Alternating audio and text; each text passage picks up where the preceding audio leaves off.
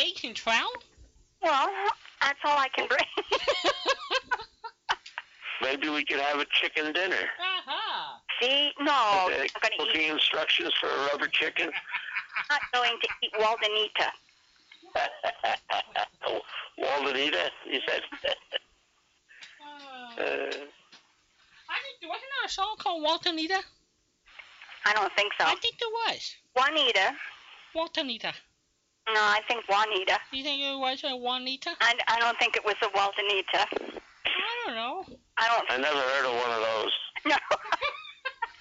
I didn't know what one was either until my chicken arrived and laid an egg. Are you happy with your chicken? Is it? How's my chicken? It's sitting right here next to Alvin. I'm not kidding. I have a little tiny Alvin doll. Well, not tiny. He's about, maybe 6 or 8 inches high. And now he's got a chicken friend. Everybody deserves a chicken friend. You are too much. I'm really sorry about worrying about your Eastern friends, and I can surely understand. Yeah, you know, sitting up listening to you and watching television at the same time. Yeah. See what I can get out of it. Well, I see our president is on there talking about it now. Yeah. So he's still up on vacation, right? He's up there and. No, he came back early. He came back home. Okay. Yeah, he came back yesterday. I don't want to talk about politics. We won't. No, we don't talk politics here, but you know, he sent out all of the right messages. Listen to your emergency management people. Get off the beaches and. That's a good question to ask. Maybe what was the worst disaster both you guys ever been through? Me, it was a forest fire. Wow. How did that happen? Was it? Oh, God. You don't want to know. Okay. A big field. Down along the road here. It's a flat area. Yeah. And it was covered in weeds and a lot of what they call star thistle. So who was it? Bureau of Land Management. Yep. Oh, say no more. They decided they were going to burn it. Yep. And when did they burn it? They burned it on a hot July afternoon. Great timing. When it was windy. Great timing, huh? Oh, brother. And it immediately, you know, they had to start it 3 times to get it going. Once they got it going, immediately jumped the road and burned out 23 or 24 of our neighbors. Oh. I mean, burned flat to the ground. Oh, my God. Tony and I were out in our yard, and we saw this thing coming. It looked like it was a half a mile high, and it was coming right at us like a freight train. And about a quarter of a mile down the road, the wind must have taken it and turned it to the right, and it went right around our property. Oh, my gosh. It burned out people above us and people below us, and it was the scariest thing I've ever seen in my life. Yeah. And, you know, it's one of the few times that the government actually accepted responsibility for the thing, and the people did get paid. But you can't replace what they're getting paid. Oh, no. And let's face it, it would not have been full market value, really. No, my neighbor, beautiful forest up where he lives, was beautiful forest. He said he would be 130 or 140 years old before it got back to anything like it was. I told him not to hang around that long. Not worth it. It's not worth it waiting for the trees, watching the trees grow. So do you have arrangements with your family and friends back east that you're going to call them tomorrow, or they're supposed to call you? Oh, yeah, we'll call them. If they have time to talk. It sounds like they're going to be pretty busy. I think they're going to be pretty busy, but even ring the phone, we're okay, hang up. would be really wonderful to hear. Yeah, no, we'll definitely call them. Okay. I suspect phone service is going to be out, but these cells will probably still have some towers up that'll be able to transmit. Well, the phone is an amazing thing. We've lost power here, maybe a dozen times over the 15 years we've lived here, and the phone has never gone out. No, when I was with the telephone company, the phone went out during one of the hurricanes, but it didn't stay out. They did repairs very quickly. Yeah, to my knowledge, we never lost phone service. With the underground lines, they were concerned. The power company, Con Ed, was going to shut down their power. Oh yeah, right. And the phone lines are sitting underground too. So. It's such a freaky situation because nobody has ever experienced something similar to this, and they really don't know what to expect. I remember living in New York and having got the tail end of a couple of hurricanes. Mm-hmm. Nothing right on directly at us. Yeah. They just said a little while ago they've already got a 4-foot storm surge. And it isn't there yet. The hurricane hasn't arrived there yet. Yeah. It's the wave action. Probably it's hanging around Maryland. Yeah. It's the wave action on top of it. They were measuring 20-foot waves. Yes, I heard that. Yeah, just south of New York. And, that's the stuff that scares me. It just, and the high tide is going to be at 8 o'clock. I'm just sorry, and I'm not helping here. I am just so sorry that chose not to leave. I'm quite anxious to hear what happened to my cousin's sailboat. Yeah, I'm anxious to hear what happens to your cousin first. Yeah. Well, that's what they call a blue water boat. It's made for the ocean. Yeah. And I know it's a very strong boat. I just hope it doesn't get broken loose and end up on the rocks. Yeah, it gets because you don't have any steering mechanism when the thing is out floating by itself. That's for sure. Yeah. It can get swung pretty easily with the waves. You know what Teeny's daddy's name was? Teeny's daddy's name? I can't remember. I know I heard it on the show, and I wrote it down someplace. But I will find the show and send it to you. Oh, you're an angel. It was one of the very early ones, probably in 1936, not any later than 1937, when they were first getting settled in Wistful Vista.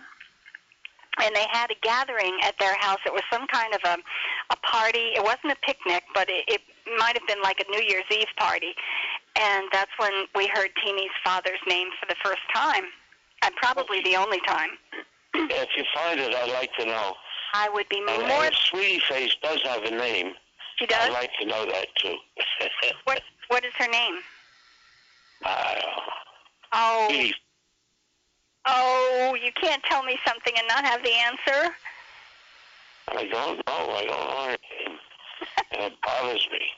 But I thought I remember hearing about a name for Sweetie Face, but I've never heard it. That guy Wallace Wimple. Yeah. He really badmouthed that woman. Oh yeah. He was hitting her head with snowballs that were made out of plaster of Paris. I remember he did that. Yeah, well, I mean, he was pretty tough on her. He actually throw them at her? Or did he just plan on it? Because he had a whole lot of things that he wanted to do to her and he wanted to say to her, but he had never done any of them. I think he threw the snowballs at her. He threw them? Jeez. It was like in the summertime, and Fibber McGee says, where'd you get snowballs? He said, I made them up last year, he says. So I got two Fibber McGee and Molly questions for both you guys. What was Wallace's career? What did he do for a living? Oh, he wrote verses for greeting cards. Right. Then what was Molly's maiden name? I know this. Oh, my gosh. Come on, Patricia. I have no idea. Oh, Ralph, I'm struggling. Give me a minute. I know she was Irish. Yeah, it was an I believe Irish. she was Irish. And she would tell the cops every once in a while when she was batting her eyes at a cop to get out of a ticket or a problem. And, oh, my gosh. Oh, Walden, don't tell me. It'll come. I know. I won't. I'll just wait. It's a good teacher for what you're staying up all night about it. Oh, yeah, and I'll tell you before the end of the show. Okay. Because I really do know, and I can't tell you right now, Ralph. I can't help. Well, I'll try and listen, and I don't know if I'll be able to nod off or not. So you're watching the... Wait. I'll sure be listening to you. All right. Okay, you be safe. Yeah, thank you. I must have talked too much. I'm getting hoarse. All right, folks. I'll say good night again. All right, Ralph. We'll talk to you a bit. Bye-bye. Bye-bye. All right. Poor Ralph. I do that to people. What's that? Make people hoarse. I know. Yeah. Okay, Los Angeles. We were talking about Los Angeles and hot dogs. Yeah, the hot dog eating capital of the world, huh? Yeah. Of America. Country, anyway. Yeah. Hello there. You're on the air. Well, everything's live and wild tonight, isn't it? Mm-hmm. How are you doing? I'm doing all right. We were very lucky not involved in this stuff. The coast was, but it was just a little bit breezy here, but very, very, very mild breezy for the reason.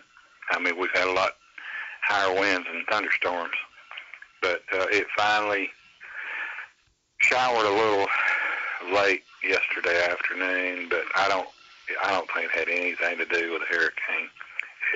We're just too far west. Yeah. Well, I am so happy to hear that. I was thinking about you today because this is such a squirrely storm that Yes. People were getting hit, never should have been hit, and so I'm really happy to know that you're doing okay. Oh yeah, it didn't come anywhere near us, and it's been kind of cloudy during the day. I guess is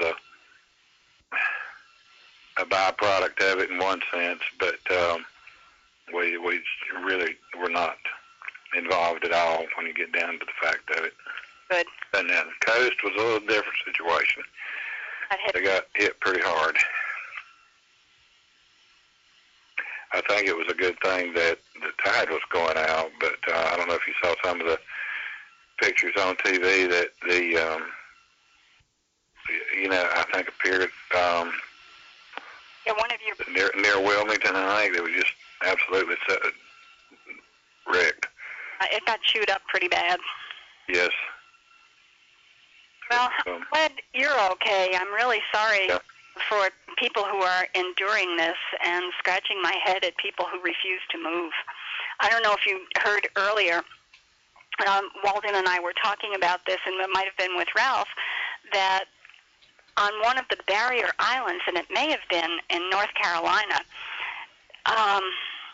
maybe it wasn't even a barrier island, it was on the coast though, and the emergency people had gone through and issued their mandatory evacuation, and all but 3% of the people left. Now, that's 97% compliance, which is pretty good.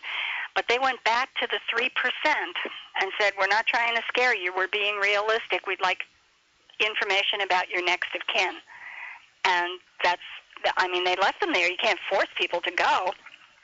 And they insisted on staying. They left them there, and they left with information about their next of kin because they thought, and I don't know what happened to them, but they thought there was a real possibility that they wouldn't be there after the storm passed. Yes, there is a very good possibility, but I don't know. I've got mixed emotions about that. I think I would have left, but I've never lived on the coast. Mm-hmm. I never had any desire to. But there's an 80-year-old woman on the coast of North Carolina. Surely you have seen that. She wouldn't leave. I think she had a small motel or something, and she said she's been there through everyone that's been since she's been living, and she wasn't leaving this time either. And they talked to her sometime late yesterday, and she was still sitting there, everything doing fine. She said she'd lost a few shingles, but that was it, and that happened with everyone that came through. Now, I don't know what the circumstances are right now, but she was on, I don't remember if it was Ocracoke or one of the others, but, she was waiting it out, but it's just, it ain't my thing. No, I like life more than that. I mean, this is Hurricane Katrina stuff. They would go around and interview people and say, nope, I have my dogs and I'm here and we've lived through hurricanes and da-da-da-da-da-da-da. And, of course, they were gone. They were toast. They were history when it made land. Exactly. And, at some point, they decide it was a bad decision. But by the time they decide it was a bad decision, it's too late. Mayor Bloomberg in New York City was on earlier tonight, and he said, okay, folks, I'm paraphrasing, but this is reality time. If you're still here in Zone A and the evacuation areas, if you are still there, hunker down because your window of opportunity is closed. You cannot move.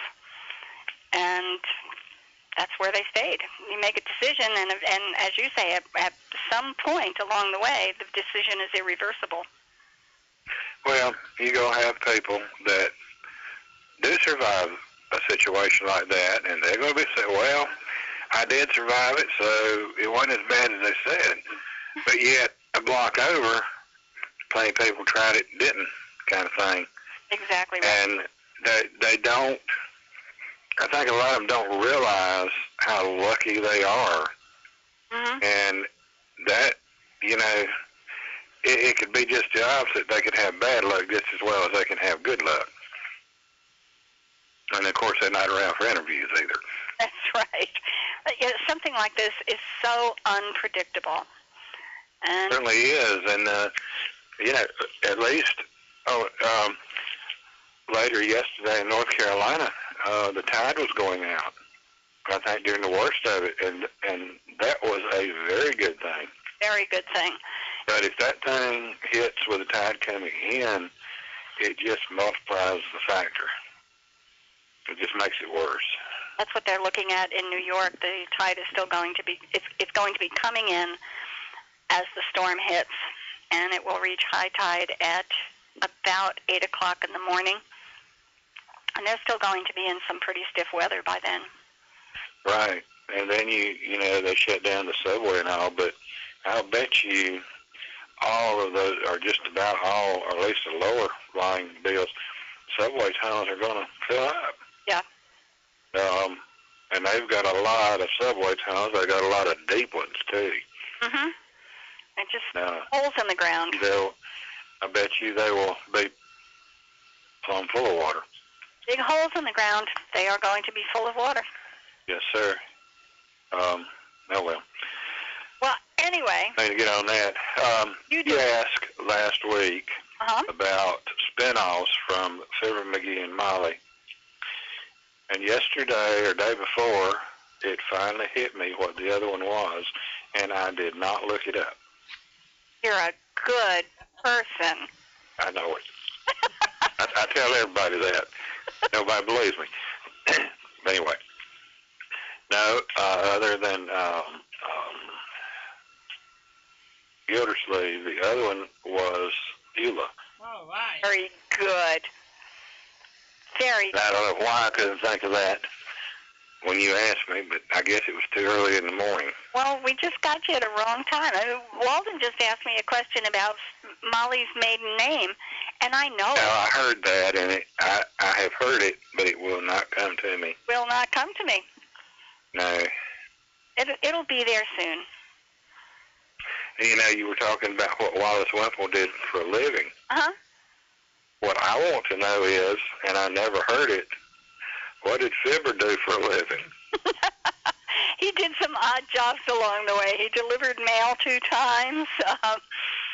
He did odd things like that, but I never saw anything that he ever got paid for.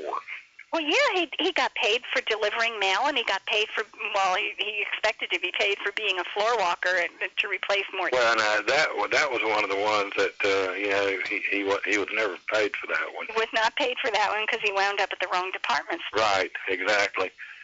But he was supposed to have been paid. But Molly he will tell repeatedly, I used to be in vaudeville, and yes. The impression is that he retired from vaudeville and would do an occasional odd job. But yet, when Molly talks about his act, they're always running it down. So, he couldn't have saved up a bunch of money to live on. Oh, I was just going to say there's no information about the income that they have while they're living in Wistful Vista. Yeah, I've noticed that, and I was always curious. Nothing at all. I and Fred. Yes, when you're an actor in a show like that, you don't have to account for a lot of things. You sure don't. You sure don't. Like things in books that kind of defy imagination. That you wonder, how did they do this, or how did they get from one point to another? It's impossible, and just all kinds of things that Star Trek. I seem to question, and I guess I shouldn't do that, but it's just, we've discussed this before. Things just jump out at you. Sure, we talked about this last week. Yes.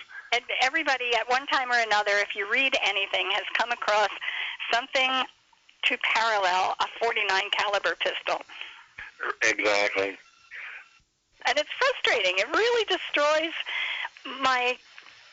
It's so distracting and so jarring when I come across something like that. It intrudes on the rest of the piece of work for me. Yes, I agree with you.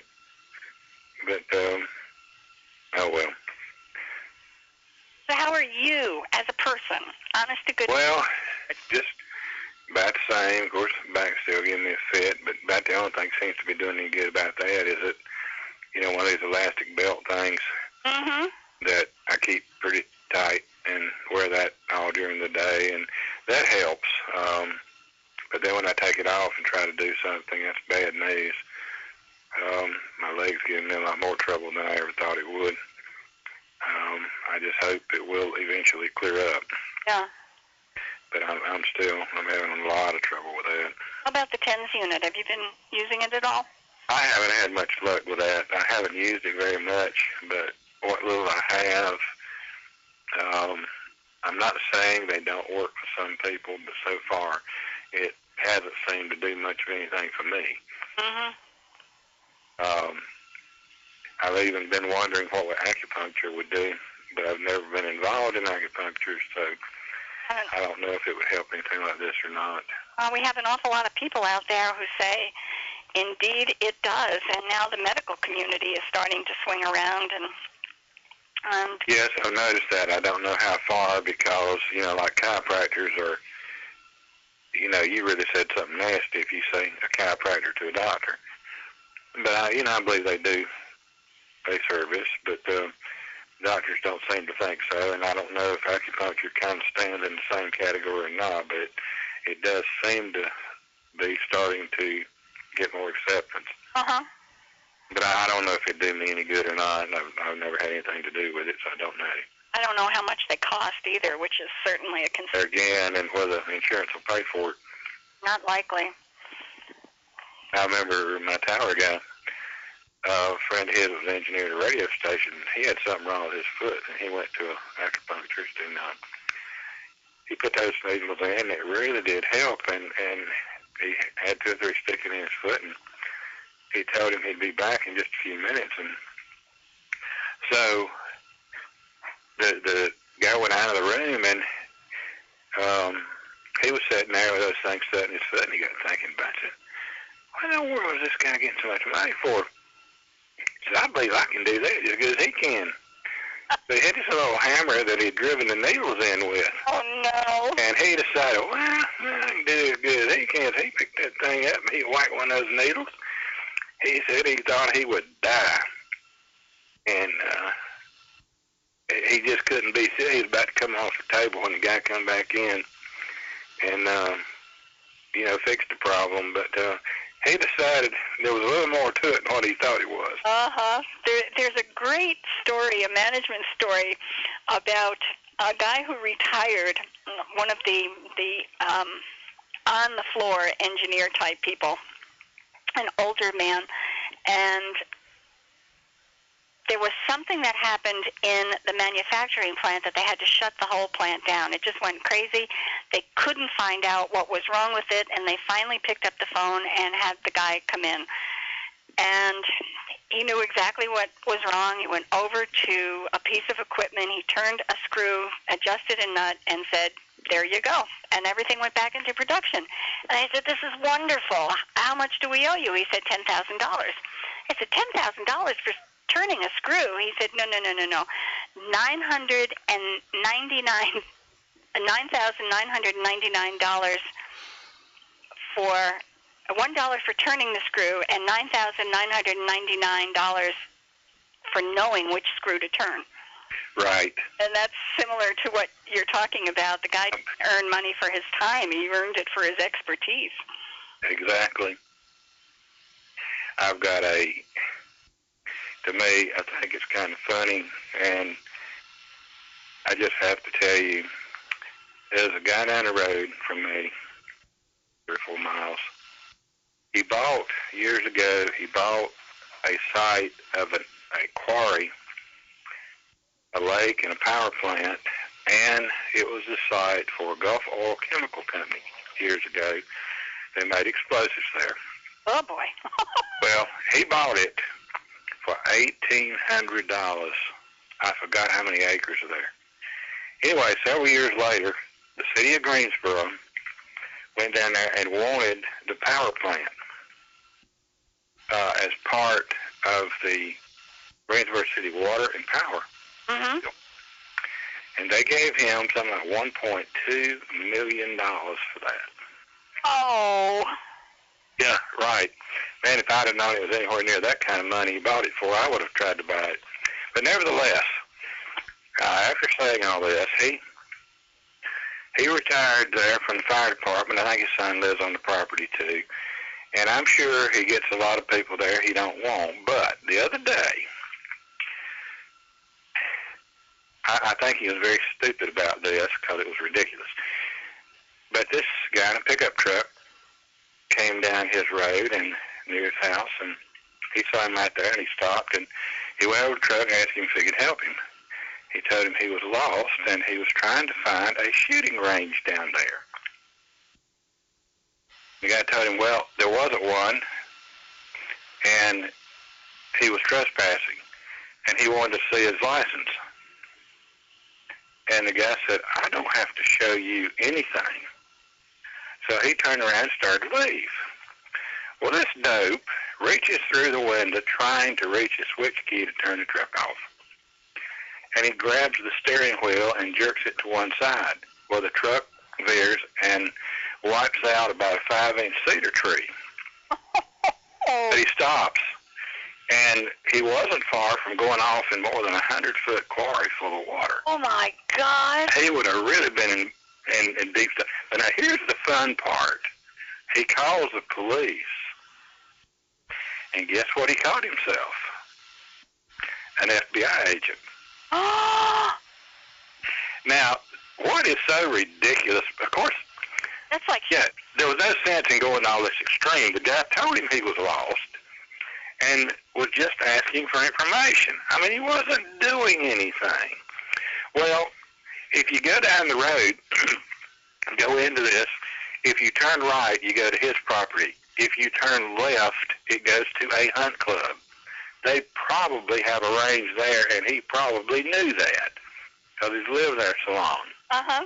Why didn't he just give the guy directions and let him go instead of doing something stupid like this? Well, I will say he was probably having a bad day, but by the time he got finished, it was a really bad day. Yep. When you catch yourself an FBI agent, that's like going fishing for a trout and you come home with jaws. Yeah. Whoa. Oh. I just thought that it reminded me of a joke. Of course, it's on the other side of the fence. It's with the government agent. But the story is this guy pulls into this farmer's driveway, and he goes out to ask him what he wants now, and he tells him that he's a government agent, and he's there to inspect his property, the whole farm. And the farmer told him, well, fine, but he can't go in that pasture on the other side of the house. He reaches up and grabs him by the shirt, jerks him up on his toes, pulls a badge up in front of his face and said, look, you see this? This says I can go anywhere on your property and do anything I want. Do you understand that? He said, yes, sir, that's fine. So he set him down, the farmer went on about his work, and the guy wandered off. So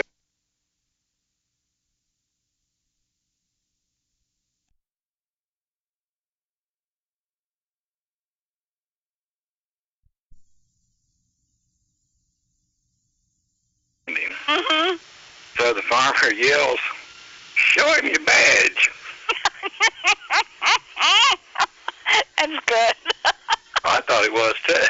That's good. I know it's probably a joke, but it would be wonderful to see it happen. Oh my gosh. Oh my gosh. That is too funny. Well, I'm going to be surprised in your envelope. You've got some surprises coming, and I did find the shows that you talked about last week. Okay. But you got Beulah and the Great Gildersleeve, and I will put another surprise in your envelope. Okay. That's good. Sounds like a deal to me. May have some Beulahs I haven't listened to, but I really don't think I've got any Gildersleeve at all. Are you serious? Oh my gosh, I can fix that.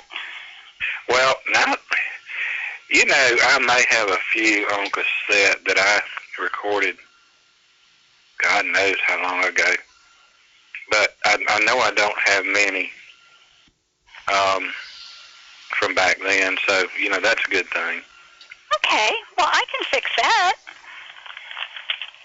I'm just looking back in my notes here to see. I had sent Gildersleeve out to somebody. You got the Green Hornet and Fort Laramie. Yeah, I really do keep good notes here. And what else do you have? Got to try to get all mine in one pile and make a list of them. I know that. Did I send you Dragnet, or was that was written? Oh, yes, you did. I sent you Dragnet. Okay, and Roy Rogers and Gene Autry.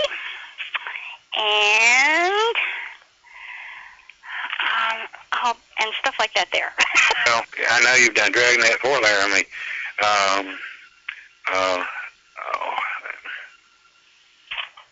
J.B. Kendall, I can't think of the name of the show. I got that. Oh,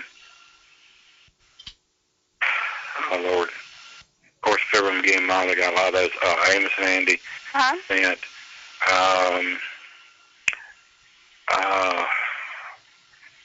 Yeah, I've got an awful lot of IOUs here for you. Well, I don't expect you to keep on keeping those. Judy Canova. I've been doing something to think of something I like to have, but Judy Canova. Very much. I think I just told you Escape, and what was the other one? Let's see, that was from last week. There was 3 there, and I only told you about 2 of them. Well, there were 3, and it was Do Not Go Away. Boo, boo, boo, boo, boo.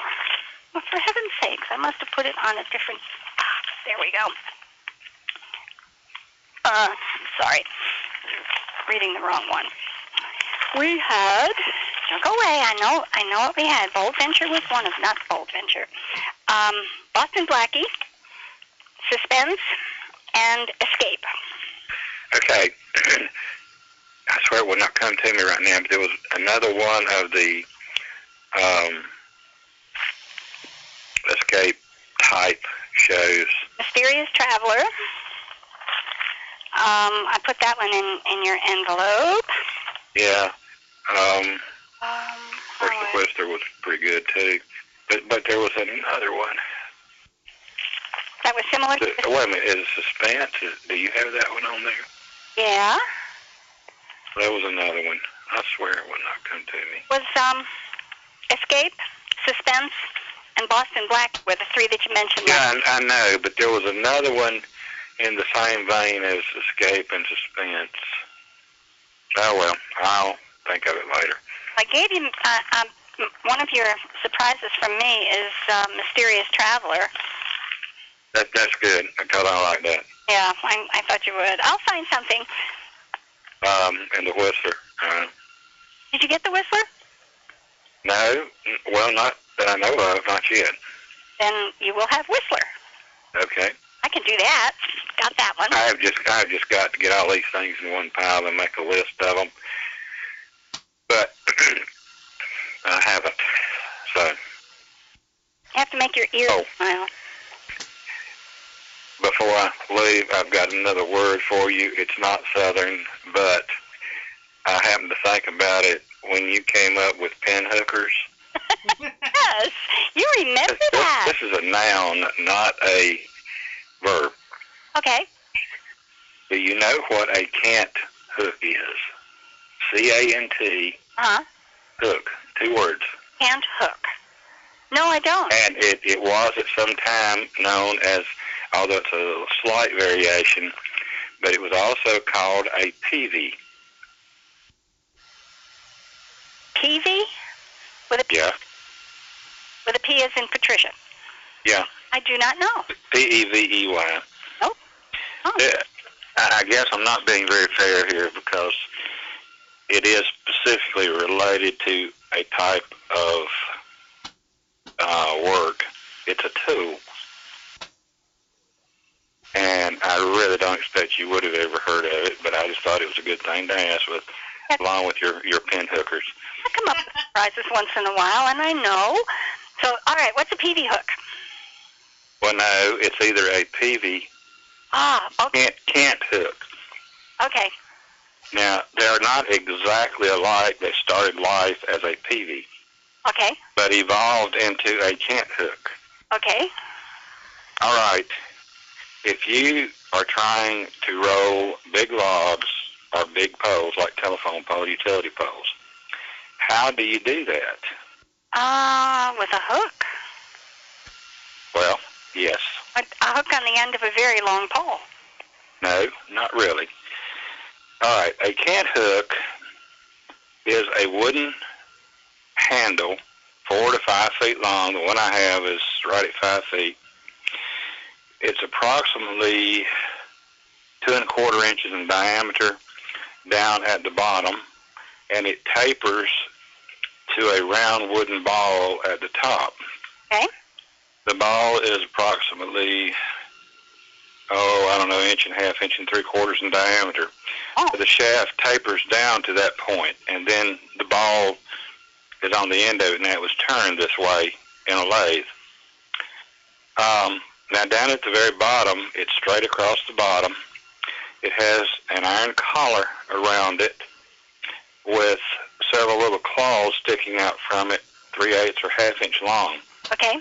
I didn't count to see how many was there, and I should have, but it doesn't matter.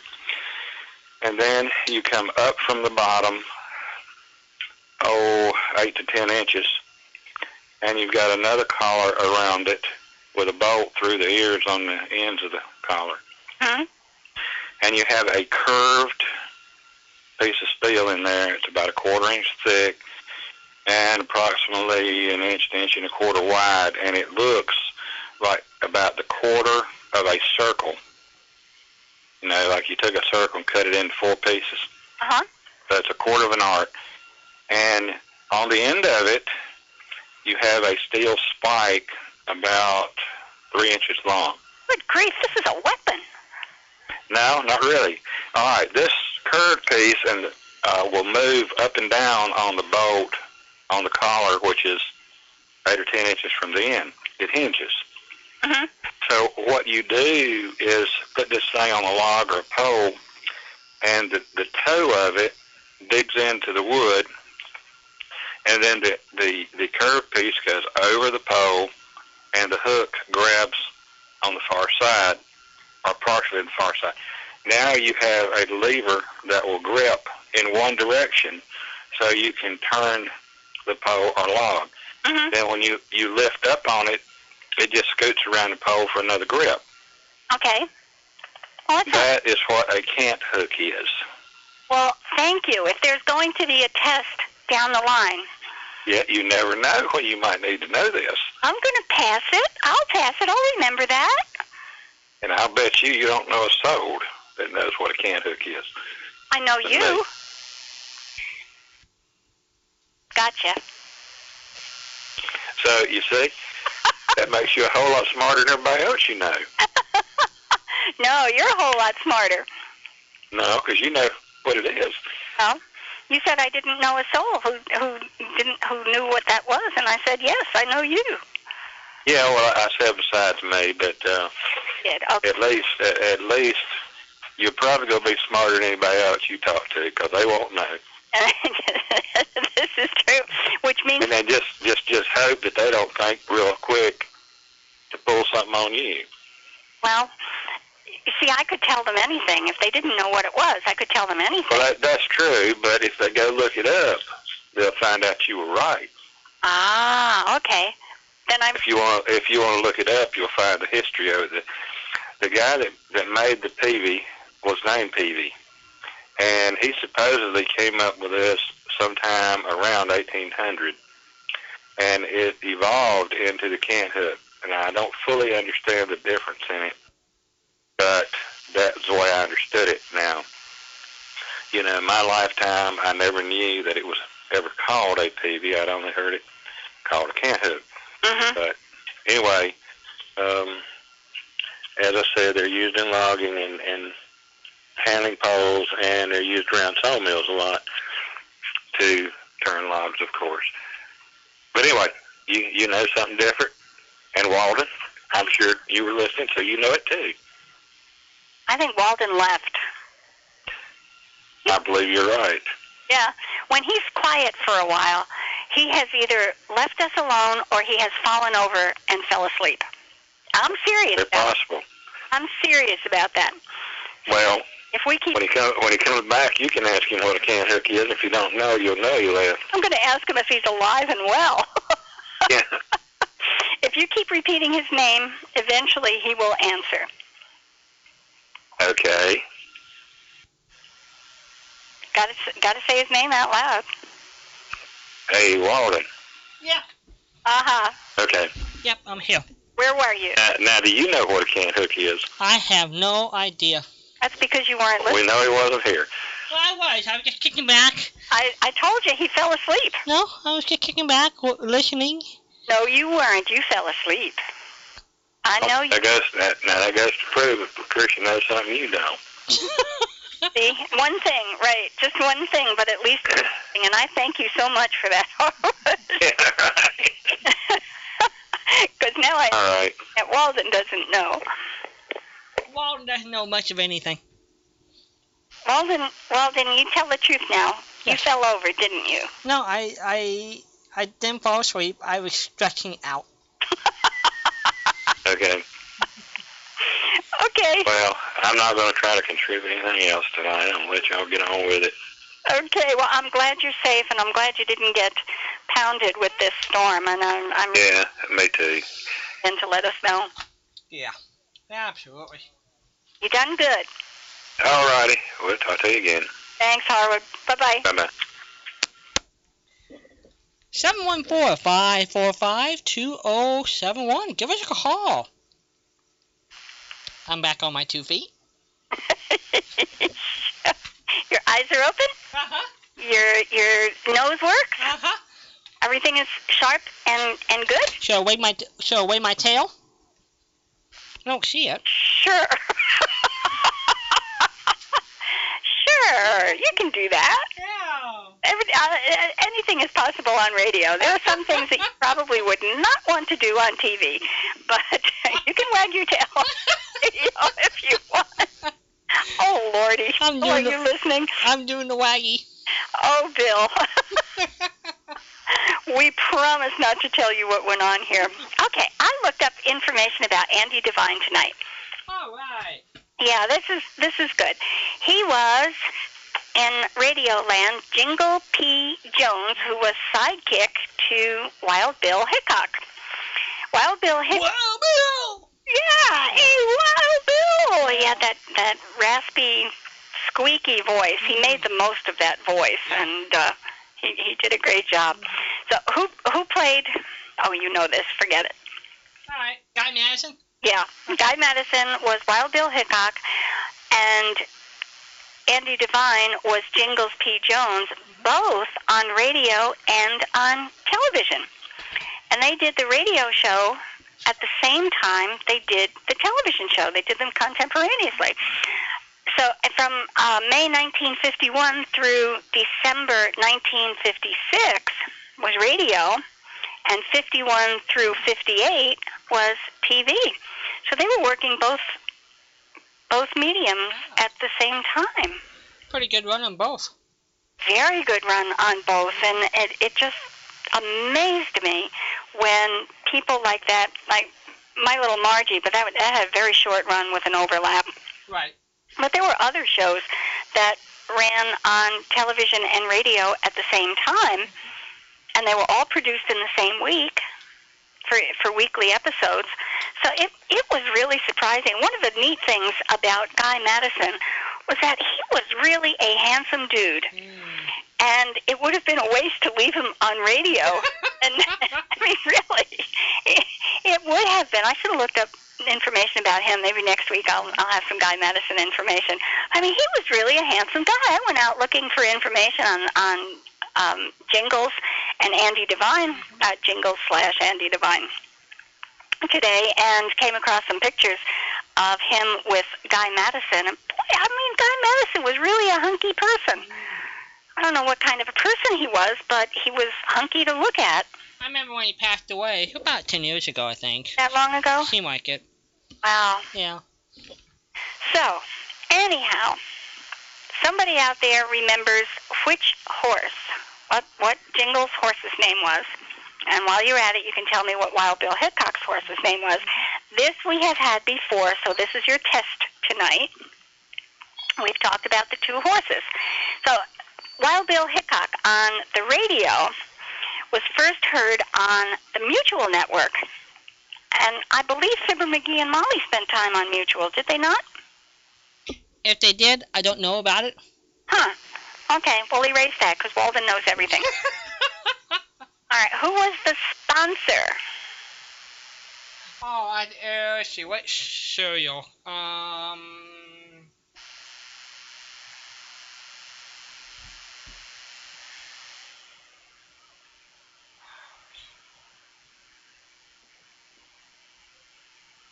This is not dead air. We're listening to Walden think.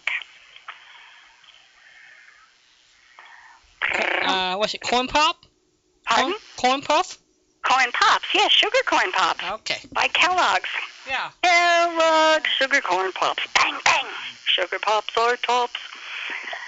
Okay, Hollywood actors. They did the bad guys and townsfolks in the shows. Charlie Lyon did the announcing, and he was also Panhandle Jim for the Corn Pops commercial. Ah, nice. Which was kind of neat. Now, I remember his voice. When I listened to Wild Bill Hickok, I remember his voice from other shows, and I'm positive he played bad guys in westerns. Do you recall anything about that? I would have to. The voice I'm hearing in my head is his announcer's voice. Right. And I bet he would probably did other westerns like Red Ryder, things like that. I can't think of it right off the bat, but probably been character parts that could have used it. Yeah, and he was. It was a character cowboy. It wasn't a right. or anything. Right. But he was frequently one of the bad guys in a band of rustlers. Mm-hmm. Yeah. I recognized his voice, but I had not paid attention closely enough to be able to tell you which ones. Okay, what was Jingles' whine with Wild Bill Hickok? He'd say, "Hey, Wild Bill." What was the rest of it?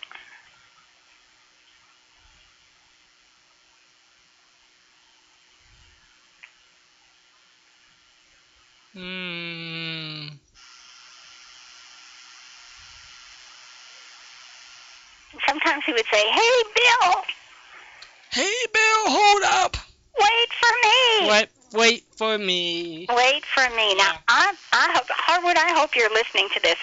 Andy Devine's mother was Amy Ward, and she was the granddaughter of Commander James H. Ward, the first officer of the United States Navy killed during the Civil War. Wow. That's remarkable. Now, boy, we get connections to history all over the place. Oh, yeah. Really don't remember how juvenile our country is by comparison to the rest of the world. That's true. We have not been in existence all that long. Okay. Now, we talk about Andy's voice periodically. Yeah. And he used to tell a story that he was running with a curtain rod in his mouth. Right. And he fell, and when he fell, it pierced the roof of his mouth. Right. And when he was finally able to speak, he had this wheezy, squeaky tone. You know, he could go from, "Hey, Wild Bill," he could do the ups and the downs. So I had heard that story a couple of times, and I thought, you do not hurt your voice when you pierce the top, the roof of your mouth. It doesn't change the tone of your voice. It doesn't hurt your vocal cords unless he really did puncture something other than the top of his mouth. However, it said Devine's son, Tad, told an Encore Westerns Channel interviewer in 2007 that the accident had indeed happened, but that Devine was uncertain whether it was the cause of his unique voice. Now, that would have made sense to me. When asked if he had strange nodes in his vocal cords, Devine replied, "I've got the same nodes as Bing Crosby, but his are in tune." Wonderful line. Doesn't that sound like an Andy Devine? Yeah, that's wonderful. But he did not stop at Wild Bill Hickok. He appeared in more than 400 films, more than 75 times on Jack Benny shows between 1936 and 1942. And Benny was the one who frequently referred to him as the mayor of Van Nuys, when in fact he actually was the honorary mayor of that city. He did animated voiceovers for animations, including Friar Tuck in Walt Disney's Robin Hood. And he was the voice of Cornelius the Rooster in several Kellogg's Corn Flakes commercials on TV. Now, that's a pretty full order here. When did he live? When did he pass away? Did it say? Of course it did. Did I write it down? Of course I didn't. Oh, okay. Well, you keep talking for one second. I know these things. I know I have to look for them. But I need you to remind me. Andy Devine. You can give the lovely, talented Miss Patricia a call. 7th, 1905 to February 18th, 1977. So you were 72. Hello there, you're on the air. Well, you skipped the fact that he was on Lum and Abner, too. Oh, that's perfect. Yeah, 1948. Also had a television show, Andy's Gang. No kidding. What else? Yeah, I always thought he was great as a fire chief on Lum and Abner. And he let the courthouse burn down from a nothing fire. And he fell in the store one time. Now, I don't remember that one. Fell in the store, and they were all afraid that he was going to sue them. And they took him. He couldn't move. He couldn't stand up, and they took him home in the back of a pickup. I don't remember that particular episode, but I'm sure it was good. It was good. Everything he did was good. So, but I do. I don't mean to change the subject, but there was another actor. I never heard her on radio, but she played Annie Oakley on the TV show. Do you remember that? No. I cannot remember her name, but she was good. And in later years, she was on the Andy Griffith Show as, Barney's girlfriend's cousin. I can't even think of her name. But she outshot Andy in the skeet shooting contest when Andy didn't even know she could shoot. But I was talking to a friend of mine about her, and he said, "Oh, well, that was just TV, trick photography and so forth. But I looked her up, and it wasn't. She was a national shooting champion in this country. Wow. Gail Davis? Sound right? And I forgot what else, and I swear I can't remember her name. But if you look up the Annie Oakley show, I'm sure you'll get it. Gail Davis? This was sometime in the 50s that the Annie Oakley show was on. Yeah, we're losing here again, Walden. Was it Gail Davis? Was it Gail Davis, Hollywood? That kind of sounds familiar. I'm not sure of it, but I think that might be right. Yeah, that's what I've got here. Yep. He can't hear me either. I don't know why. Yes, I can hear you now. Oh, okay. Sorry about that. Oh, it's not your fault. Yep. Yeah, Gail Davis is the one that's listed here. Yes. That's interesting. I really thought she could do what I thought she could, but after he was so emphatic about it, that's when I decided to look her up, and I found out I was right anyway. But it wasn't trick photography. Good stuff. Good stuff. Well, but if you, I'm sure before your time, but if you get a chance to watch any of the Annie Oakley shows, they were pretty good. I think it was still, I want to say, I guess they were more in the category of the Lone Ranger and some of the others. Maybe slightly more oriented toward kids, but I don't know that it totally was, but probably more so. But, I liked her anyway. Yeah. According to the information that I have here, it ran from 1954 to 1957, then again 1959 to 1960, then again 1964 to 1965. Does that sound right? I don't know. I only saw the 54 to 57 ones. Okay. I don't know anything about the later ones.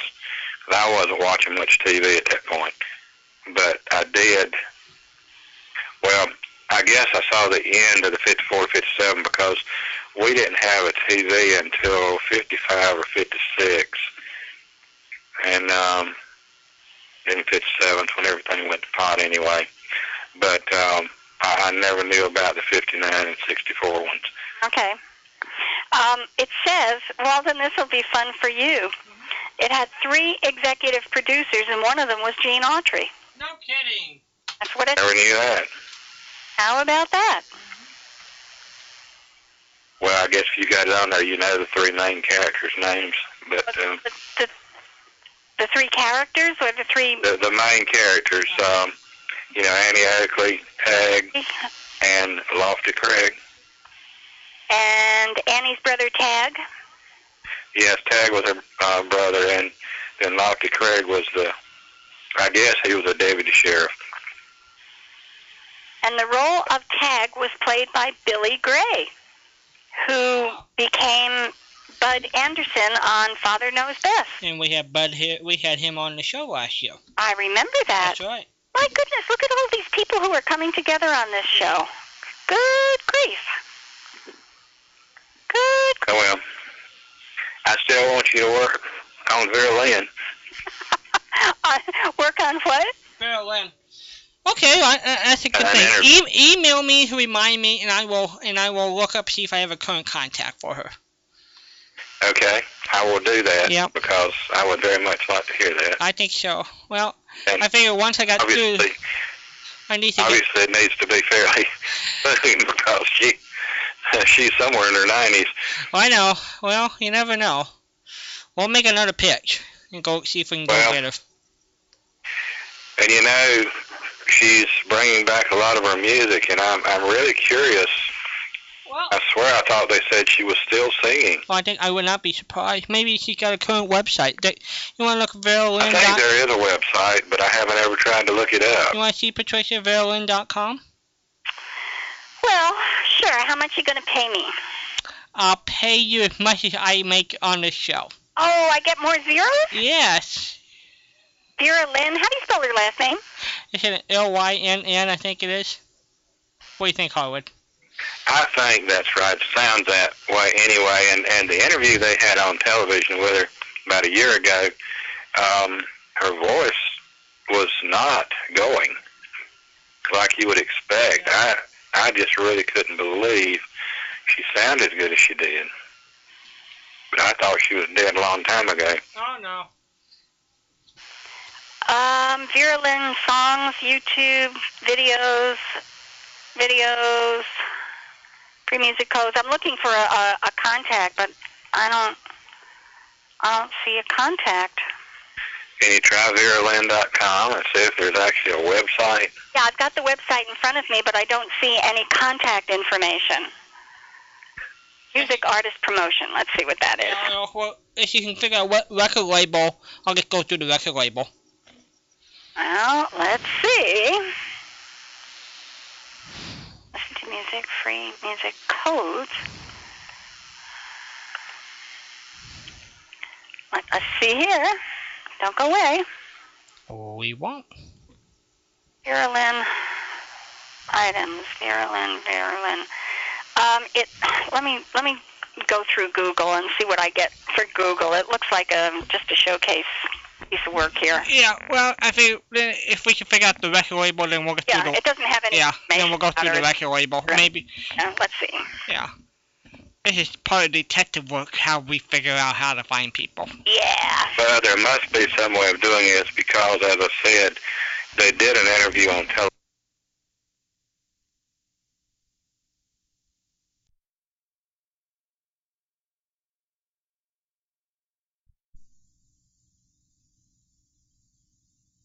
Be running something for all I know, but apparently she's doing some interview somewhere. Well, we'll have to dig up some information. It's not coming up here. Everybody has information about her, but there's nothing about, nothing that's associated with her. Right. Oh well, y'all get back at it. And I do know Jingles and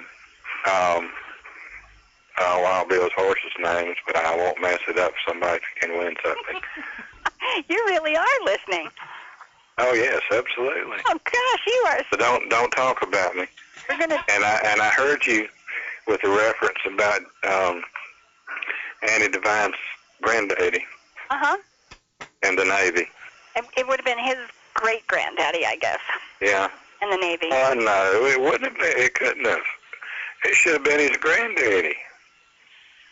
Well, you're probably right. And everything on the internet is true. It says that his mother was the granddaughter of Commander James H. Ward, and that wouldn't be right. No, that I think is too far back. Yeah. Walden. People get the idea that that was 300 years ago. Oh, wasn't. It was. It was. I think this year is the 150th anniversary of the starting of the war. Now, he had to have been born probably around 18... Well, to be a commander, he probably had to have been born around 1830 or so. And let's say he was killed in 1861 or something. He could have had a son already. And... It might have been her granddaddy. Maybe, if it was crunched tight enough. Yeah, and since he was killed in 61, it might have been his great-granddaddy. I hadn't thought about that. If his mother was like 20 years oldish when he was born, that would have made it 1885, and that probably not her father who was killed in 1861. It would have been her grandfather, because her father would have... Yeah, well, now wait a minute. If she was around 20. Yeah. And if she was 28, it still could have been her daddy. It still could have been her grandfather. Yeah. So... It could have been her father. Now, here's the other kicker.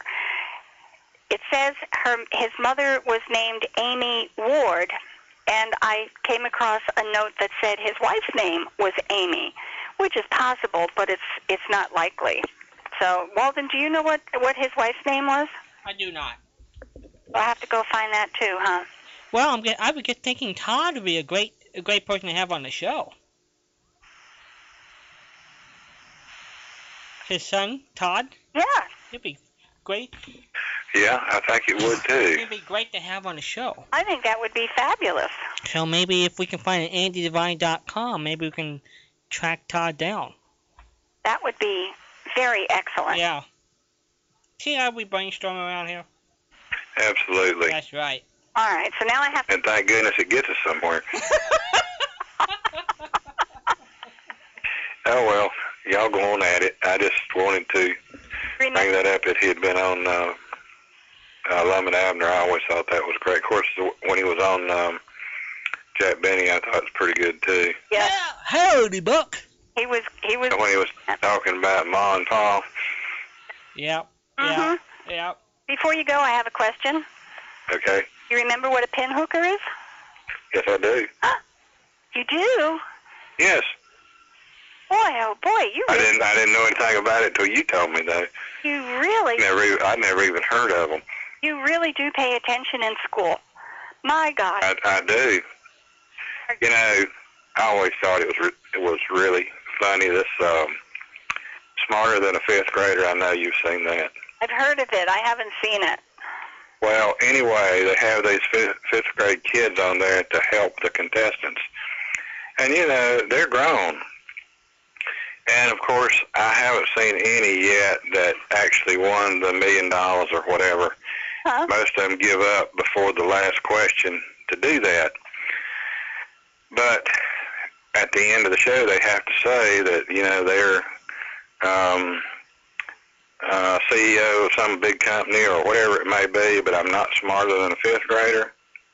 And, you know, if you stop and think about that, that was 20 years ago, 30 years ago. How many people can remember what they learned in the fifth grade that long? Or if they had the quiz kids with them, most quiz kids probably were smarter than most. Oh, my goodness. Well, now, the quiz kids compared to these fifth graders, I mean, you can't even, that's night and day. These fifth graders they have on this show are pretty darn good. Uh-huh. But even so, they miss the question sometime, too. Yeah. Uh-huh. Now, the quiz kids were a different thing, or at least what I've heard of it. Them some smart rascals. That's a great way to put it. They sure was. I wish I'd been that smart when I was in school. Oh, boy, I wish I were that I'm not even that smart now. I just said, I wish I were that smart now. So, That's the truth. do you like the quiz kids? It was all right. I was never, I was impressed with how smart they were. Yeah. But, you know, I don't know that it's something I really would care to have, other than, I guess, just a novelty. But I was impressed with them. They were wonderful. Yep. Yeah, except for Joe Kelly. I really like that show. There's something about Joe Kelly that makes the hair on the back of my neck stand up. Well, he seemed like he was always fishing for something to say. Mm-hmm. I know he was an announcer and all that stuff, but he just seemed like he was wandering around and really couldn't think what to say and was having to make do as best he could. Well, it's true, because he didn't get back to third grade himself. Well, I would believe that. I've got it. Oh. He sounds like an elderly aunt who looks at a 20-year-old nephew and says, "Well, how are you doing today, sweetie? It is just so good to see you." Like you expect the kid to be carrying a teddy bear. Exactly. And that's the way he talked to those kids. Yeah, well, it was definitely sure they were a lot smarter than he was. And don't misunderstand me, he didn't go but to third grade. There's a lot of people in this world with common sense that far outweighs some college graduates. That's true. But still, I don't think he was one of them. No, well, it got me when he said, "Well, Joe, let me give you the card and you can figure it out." You know. Yep. And he'd say, well, no, I don't think that's the answer. No, Bobby. And Bobby would say, yes, it is, because. It was like a junior Oscar Levin, you know. And I mean, there's just no way that Joe Kelly could say, well, no, you're not right, or yes, you are right. He was not a Clifton Fadiman by any means. And I know you apparently haven't seen this fifth grader thing, and I believe they're into reruns now. And I may be wrong about that. But anyway, Jeff Foxworthy is a host on that thing. And, you know, he does good, but what just absolutely drives me up the wall is these contestants, and I mean some that they've even had some professors on there. And to me, you couldn't have proved it by listening to them. But whoever they are, they'll ask them some very simple question. Like, for example, if you add 3, 6, and 9 and subtract 5, what's the answer?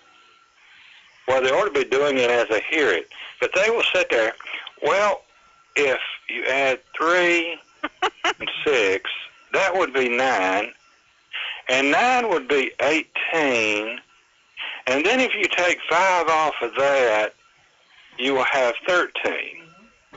I mean, they go into this deep reasoning, one little step at a time, for everything they ask them. Yeah, the way the show is set up and they're told to do that, I can't imagine. Well, that might be, but it sounds stupid. It is. I mean, I can't imagine anybody with the brains of half a box of rocks would choose to do that a different way. But it's amazing. Anyway, y'all get on what you're doing. I shouldn't have called back, but... Yes, you should have. Anyway, thanks a lot. Well, thanks for the reminder about Lum and Abner. I had forgotten all about that. And Andy's Gang on television. I forgot about that one, too. So. Oh, yeah. Okay, see y'all. Very cool. Bye-bye. 714-545-2071. I think Andy's Gang had Froggy the Gremlin. Froggy the Gremlin was like a... Well, Froggy was of course, part of Smiling Ed and Buster Brown Gang. That was Froggy the Gremlin? Uh-huh, he was on that on that radio show. Uh-huh. Hiya, kids. Hiya. Yep. We can talk to June Foray about that, because she was a regular on that show. Oh, no kidding? Yeah, her husband, the director, producer, that's who she married. Oh, very good. Of that show, yeah. Very good. Yeah. Okay. Well, let's see. I got useless but fun information. Terrific. We love that. Yeah, I know. And fun information that's useless is just happy stuff, because you don't have to remember it, and sometimes it's silly, and you're never going to use it again, but it's fun to listen to. That's my story, and I am sticking to it. That is Patricia's model. That's my... Yeah, it is. Okay, Australia. Here is a piece of information about Australia. There are 350 different kinds of butterflies there. I think that's pretty well. Pretty nice, yeah. Yeah. And now we're still in Australia. Humans, if they are... No, we got something now. Let me do the koalas first. Koalas and humans are the only animals with unique fingerprints. Koala prints can sometimes not be distinguished from human fingerprints. That's pretty good. Pretty good. Scientific study compared human and koala fingerprints. Koala fingerprints can be distinguished from human ones, but there are similarities, and the koalas have a different fingerprint. Every koala has a different fingerprint, just like humans. Is this like the koala bears that we're talking about? Yeah. Hello there. You're on the air. I went to a birthday party. And how was it? We had a 7-course Chinese dinner. Oh, my God. Really? They had, like, walnut shrimp, and they had all this excellent Peking duck and Wow. They had some great noodles and Oh, my goodness. it was such good. Almond float for dessert and all kinds of good stuff. So I am really full. Then we went to his apartment to have a good carrot cake. Carrot cake. Carrot cake. It was much better than the kind that you eat at Costco. It was moist and all kinds of good stuff. Oh, I am really, and because he's a singer, you know, I got to play for him and let him sing for his 78th birthday, and he recorded it, and he was having a good time. And they had other singers that we played for, and so he had a very enjoyable time. So I just got home. And I just want to let Patricia know that we got the thing that you uploaded. The Jack Benny shows? The Jack Benny shows now. Huh? Gail is trying to figure how she can download it from her Apple computer, and she said that things pop up like she has to get this program or something. Oh, see, I thought I had put the correct instructions in. There are 3 download options. 2 of them are to download a program so that you can sign up for membership, and the 3rd one is just to download a file. Okay. And it says, click here for download. Oh, and then if you download that 3rd program, you can download the whole thing? You can just download the file without having to download a program. It's a file that's there, and it says click here for download of. And then you can transfer it to a CD. Wait, tell Gail that. Wait, I think she means Gail. Patricia wants to talk to you. Hi, Patricia. Hi, Gail. Do you want to talk to me? Sure. Okay. When you go to the download site, there are. I have to turn my computer on. Oh, okay. I wonder if let's see. You sent it through your Apple. But I'm going to open up my Windows. Okay, you can do it, but I'm not even sure you need to go there. Okay. When you get to the page, the download page. Okay, wait. It takes a little while for my computer to start. Fine. That's fine. Why don't you talk to Ron until I get my... Oh, I was going to talk to you until you get it up. Okay. Are you on air? How are you doing? Oh, pretty good. Did you enjoy all of this food tonight that Ron just described to us? Let's see. Yeah, we went to a Chinese restaurant. It was a little different, than usual. It sounds like it. And, I like all my vegetables. So I loved their beans, and they had a Chinese vegetable choy sum or something like that.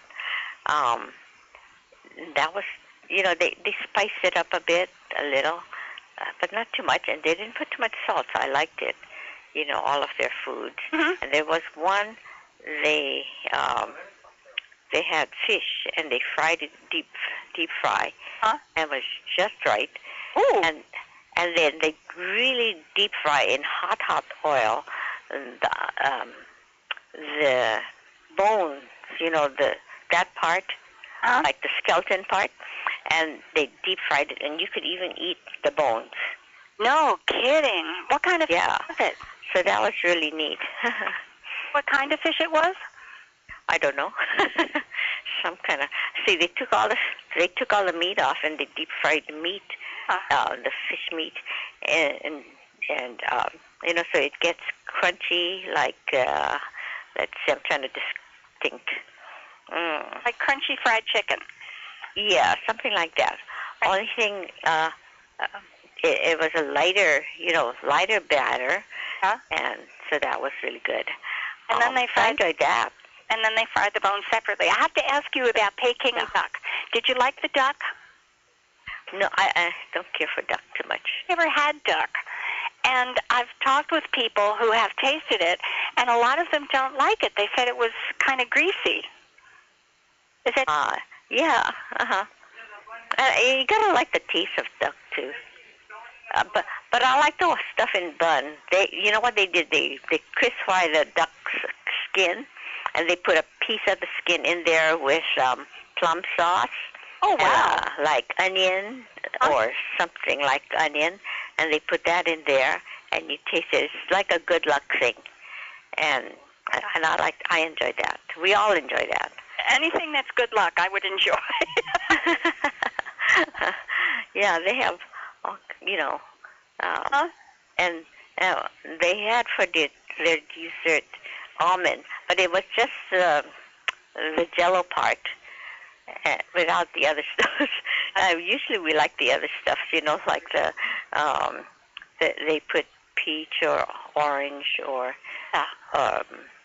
fruit, the fruit cup, from the can, or pineapple, and with the almond vanilla like thing in it, and they didn't have that tonight. They just had the Jello part.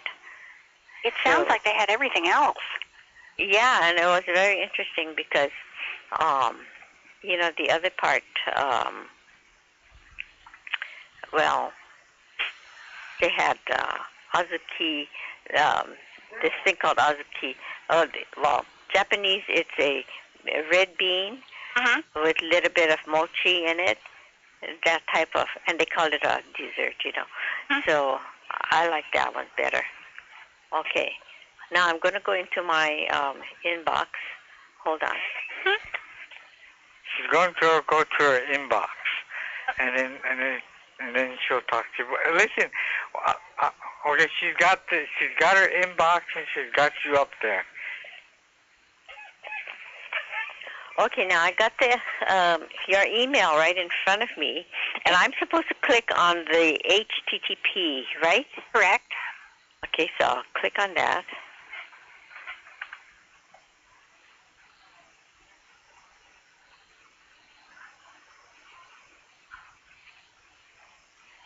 Okay, it's taking a little while here. That's fine. You know what the best part of that whole meal was? What? You mean the part I like the best? No, I'm telling you what I would like the best. Oh, okay. What? The carrot cake. Oh, yeah. We had that. This friend of ours, he's an excellent cook. He makes really good, pastries, and one of his best is the carrot cake. He shreds the carrot cake, grates it real fine. Yes. But you can see it in the cake. You can actually see the carrots. I think he puts pineapple or something. Okay, now wait. It says, speed up browsing by disabling add-ons. Choose add-ons. Ask me later. I guess that has nothing to do with that. Okay, now what comes on is download. Right. And then it says Christmas shows to Jack Benny zip.zip. Right. And if it's correct? A little bit lower, you can see the word share in a green box. Oh, yeah. Okay. Huh? Just above that is a link that says click here for download. Click here to start download from then space. That's the one you click. Okay. I'll click that one.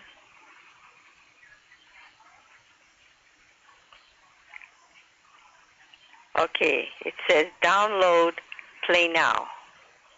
So we want to download, right? You clicked on the link just above the word share. I did. And I got two things. One says download in red, and the other one says play now. I guess it would be download in red. Let me see. Okay. I have to go to my email and find out what I sent to you.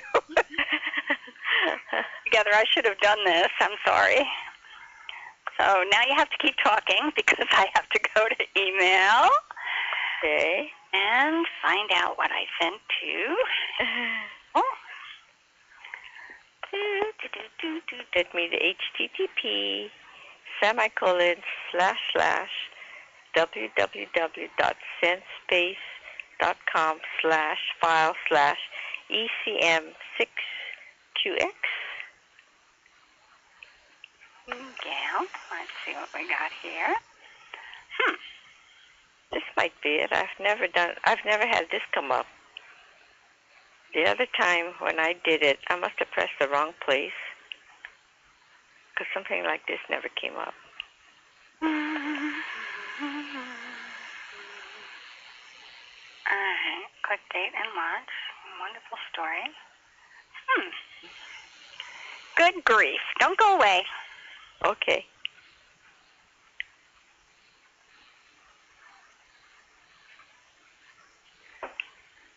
There is a link near the top of the page title. Click here to Check. download. It. Okay, got it. It's coming up. Okay, Jack Benny. Mm-hmm. And near the bottom where it says share, just above that, it says click here to start download from SendSpace.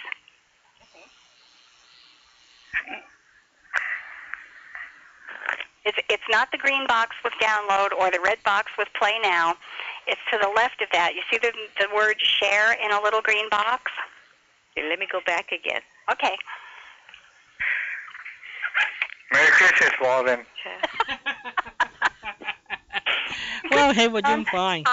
It has SendSpace. There's a cat and create your free pet monster, and then below it says Christmas shows to jackbenny.zip, and further down there's one called download play now, and then in a blue box it says click here to start download from SendSpace. Is that the stuff I click? That's the one you click. Okay, so I'm going to click that. It's above share, correct? Mm-hmm. That is correct. Okay. Oh, I see.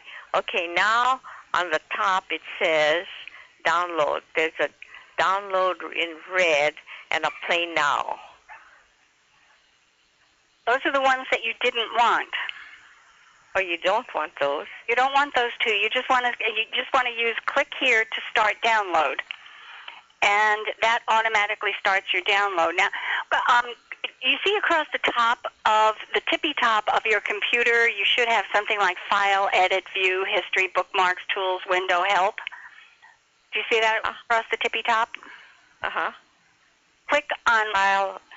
Click File? No, click on Window. Click on Windows. I don't have Windows. No, click on the word Window at the top of the page. You've got File, Edit, View, History, Bookmarks, Tools, Window. Do you see that across the top of your computer?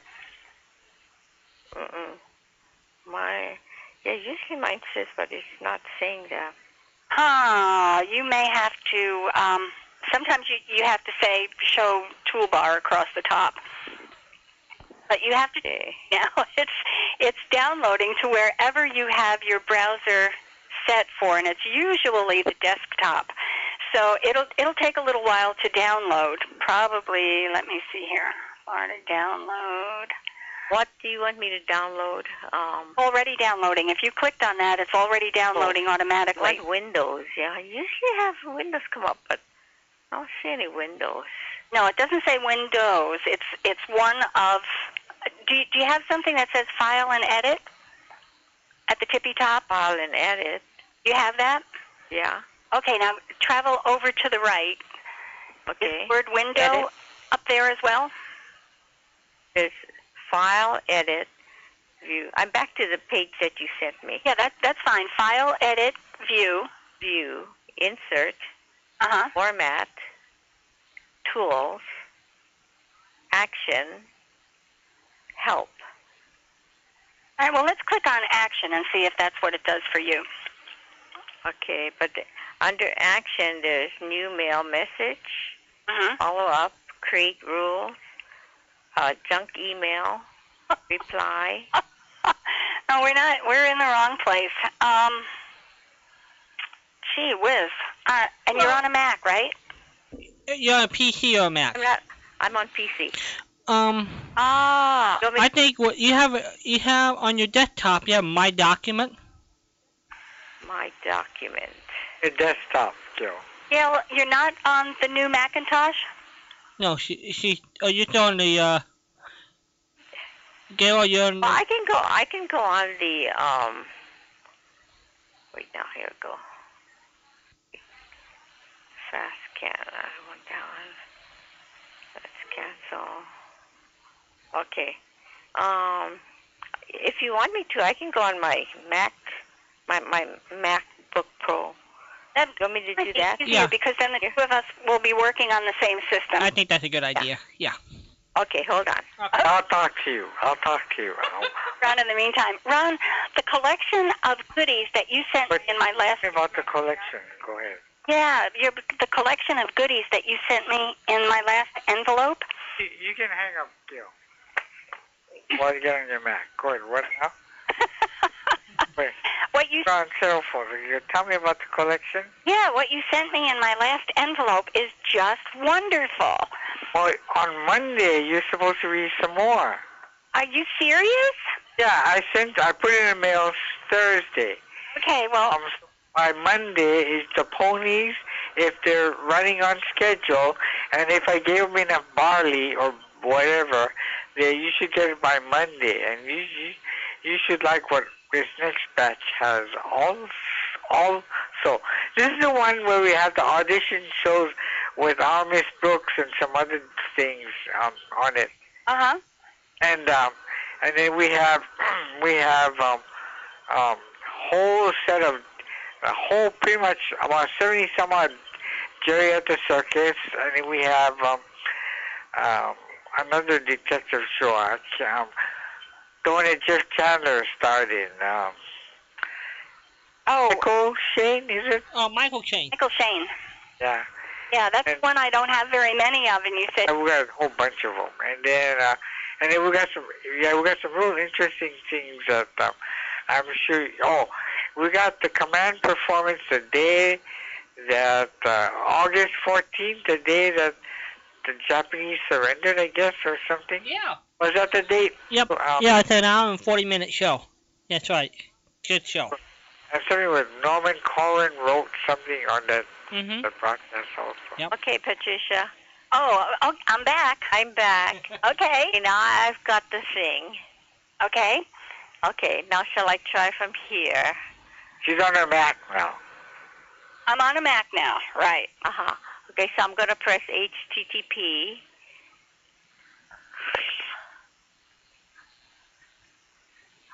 The link that I sent to you? Yeah. Okay.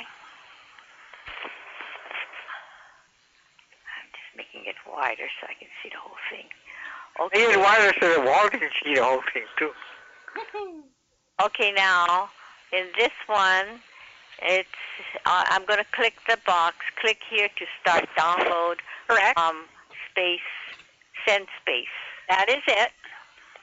Okay. Okay, then it says downloads. It's downloading in a zipper. It's downloading in a zip. Yeah. Is that what it's supposed to do? That's what it's supposed to do. Oh, okay.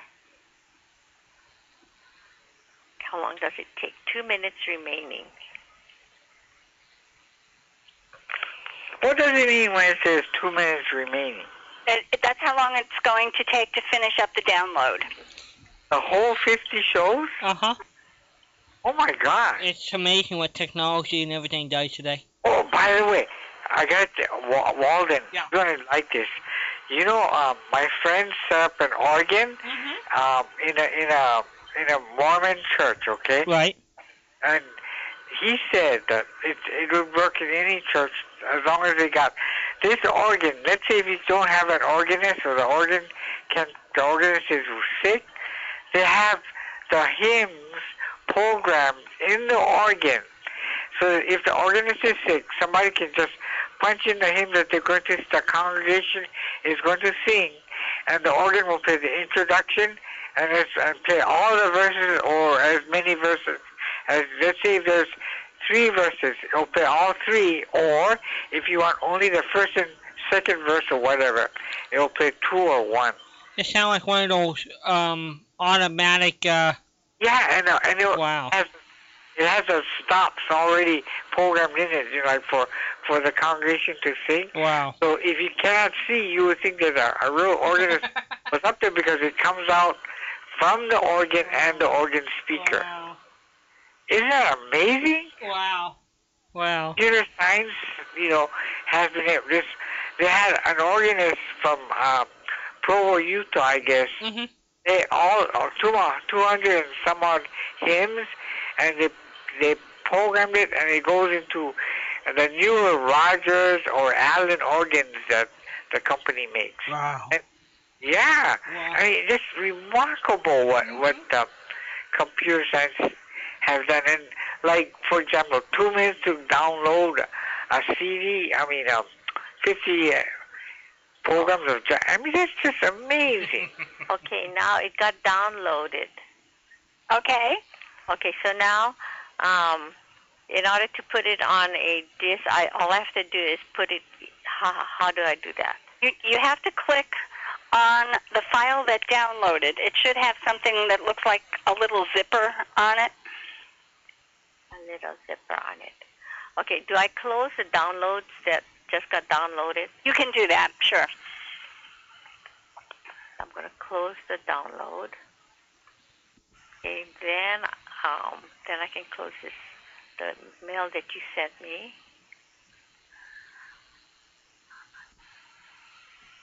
Did you put stamps? Put what? Put stamp on the zipper? At least I think the zipper should be zipped up. No, we have to unzip it. Okay, now I got to go to my downloads. Right. Okay. Oh, yeah, and then it says Christmas shows Jack Benny. Right. And I click on that. Click on that, and in a minute, a folder will appear, and it's full of the shows. How many times am I supposed to click? Double click? One. Once? Yeah. You only click once, not double, right? Once. Twice. Just One scoop. click twice. I'm gonna get One scoop. out of my email. Okay, must be I have to click twice. Do I click on the folder or do I click on the name? Does it matter? Oh, you've got a folder? It doesn't have a zip on it? It's actually a folder? Yeah. Double click on the folder and see what's in it. Oh, yeah, okay. The folder has Jack Benny Christmas Holiday. And that's inside the folder. Yeah. So you need to in the folder. You need to click on what's in the folder then, right? Uh-huh. So double click on that. Click on the Jack Benny folder. Uh-huh. Oh, yeah, it got lots of tunes in it. Okay, now how do I download it? You've got them. They're on. I don't know how to put it on a CD now.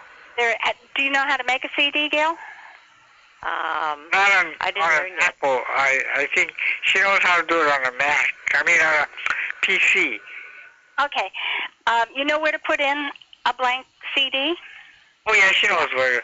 You know where to put a blank CD, right, Gail? Right. Okay, put in the blank CD. Let me get a blank. I got it. Oh. Does it matter which one I use? I got the Oh, CDR minus R80. Yeah. Hi, Walden. Merry Christmas.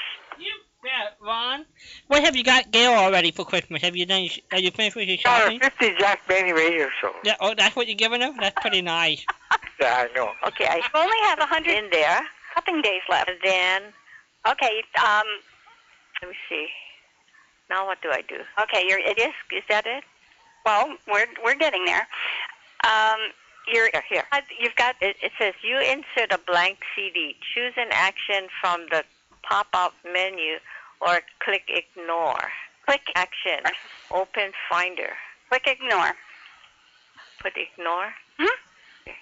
Ignore. And now when you look at the desktop, you should see an icon of a little CD there. Desktop. Icon of a CD. Where is it?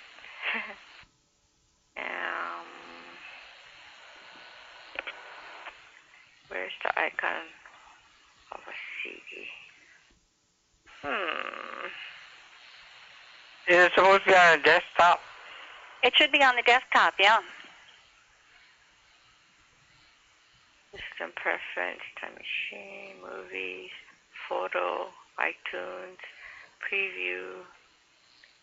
No, those are your programs on the bottom. When you look at your desktop, at the screen, when you look at the screen, you should see a picture of a little disc. When you look at the screen. I look at the screen. No, maybe I didn't put it right. Well, you put it right. Wait. You did, because you had the... Should I close this, the Christmas show right Sure. now? Close that and you'll probably expose the little icon. Oh, no, I don't see that icon. Maybe I didn't put it in right. Let me try eject again. Well, if you had the message ignore and you clicked ignore, it's on your desktop somewhere. It is. You know what we can do, Gail? Oh. How about tomorrow or Monday, you and I get on the phone together and we can do this over the phone? I'll send you my number. Okay. That's a good idea. That be okay? That's a good idea. I think... Gail, you don't see the icon on the phone, right? Nope. I don't know. Yeah. Okay. Why don't you do that? Send your number Sure. on your email, and maybe Monday we'll do it or whatever. Sounds good. And then we can do all the time we want on it.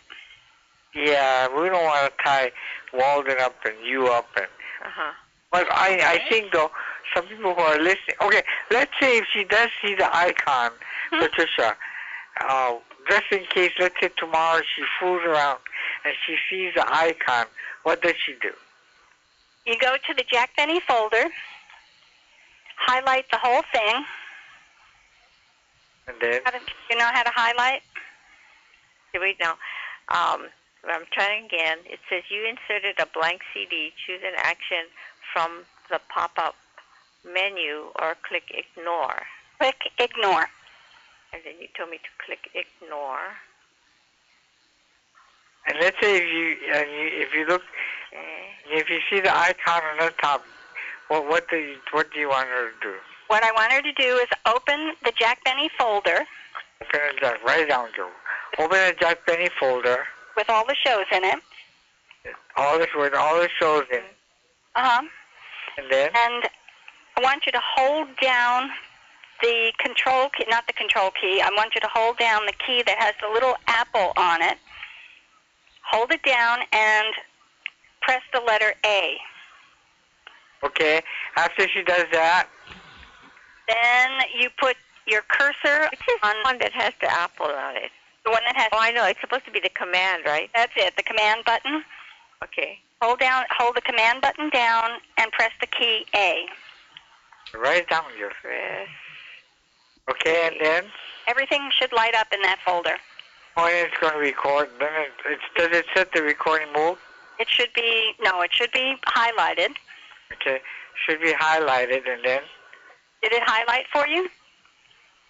I don't know. She's going to write it down. She's writing it down. We need to do this on Monday. We'll do this on Monday, and we can walk through all of the keys, okay? Okay. Why don't you leave your number on the phone, on my email, and then we'll call each other. One of us will call each other. That sounds good. Okay. And we can... Well, don't hang up. Gail, you can hang up. Okay. Poor Gail. Thank you for going through all of this with me, Gail. She loves you. Love you too. But I just want to let you know that, you can look forward to some exciting things coming on Monday if you check your pony mail and stuff like that. Pony mail. I have some goodies for you that I will send, and I hope one of them that I pulled, I may have sent it already, and if I do, you'll have something extra to share with other people. But I think you'll have fun with them. So Walden, what else is new? What's on tap for tomorrow? Top of the show, we'll have a couple of reporters, one from CBS, one from NBC, talk about D-Day. And then we will continue looking back at August 10th and through the weekdays. So we'll continue the news and we'll play like the quiz show Double or Nothing when they thought the war ended and they had to correct themselves 5 minutes later. We will have fun for Superman and Tom Mix and the Whistler and Double or Nothing. Yeah. That's a good game show. Yep. That's a real good game show. Yep. It's a good game. So we'll have a lot of good fun tomorrow. Well, you know, before I hang up, I didn't mean to tie you guys up this. No, I'm glad you did.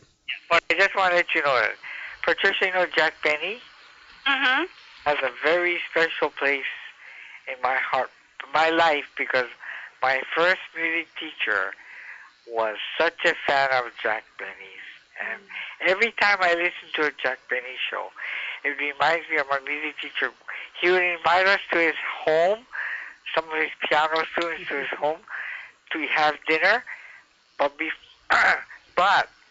before we ate, or while we were eating, we have to be very quiet because we need to listen to a Jack Benny show. Oh, what fun!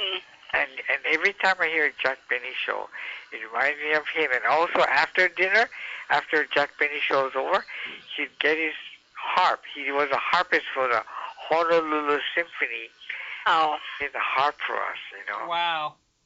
And then he would let us play some four-hand piano. Patricia? Yes? I got it. All right. Oh. You've got all of the files highlighted? It's burning right now. It's burning. Can you feel the heat? You dragged all of the shows over to the CD? Uh-huh. It's burning all the shows in the CD. Okay, now they had to be copied. You couldn't just drag them. You had to hold down your Option key and drag them.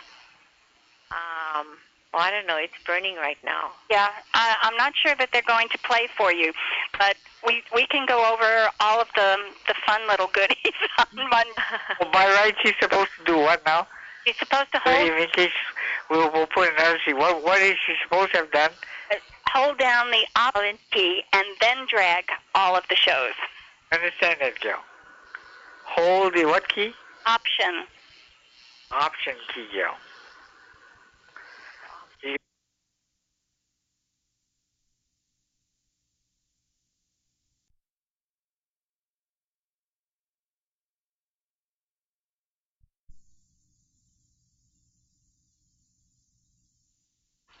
Oh, yeah.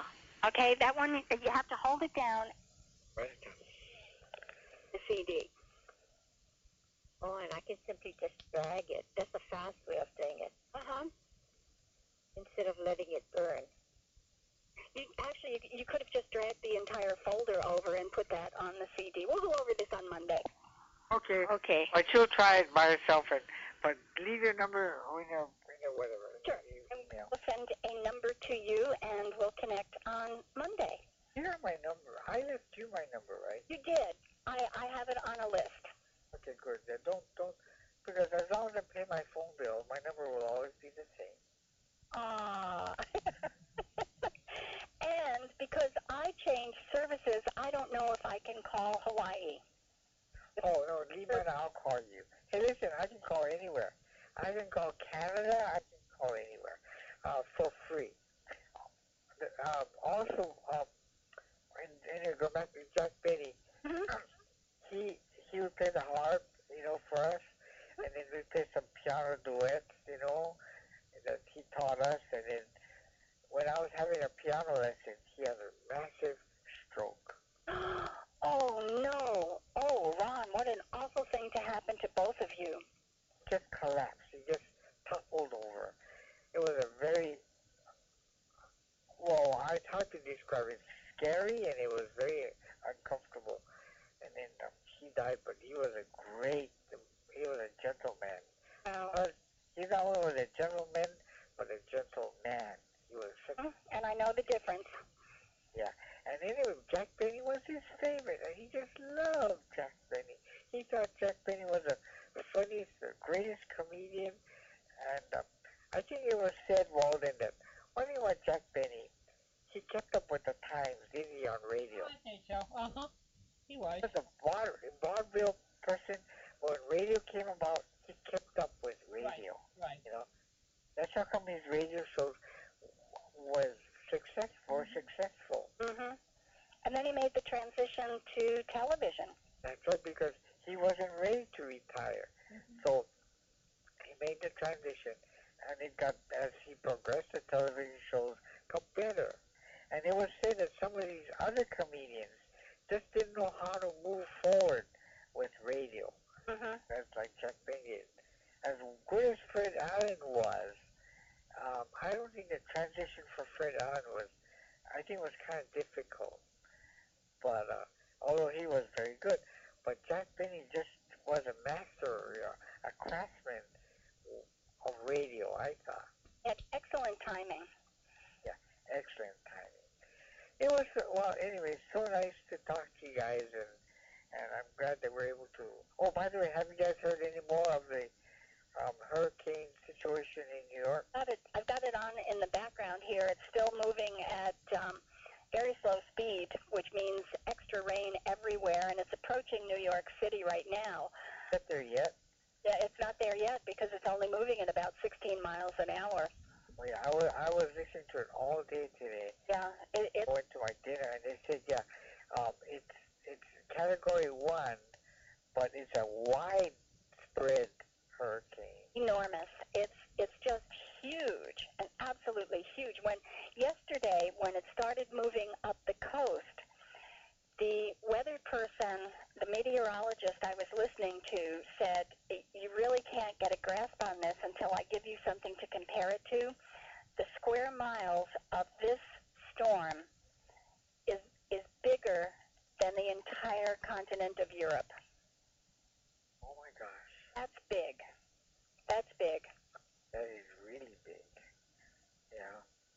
And they say that the rain is horrendous, right? Horrendous because the storm is moving so slowly. It brings in rain and it just sits there.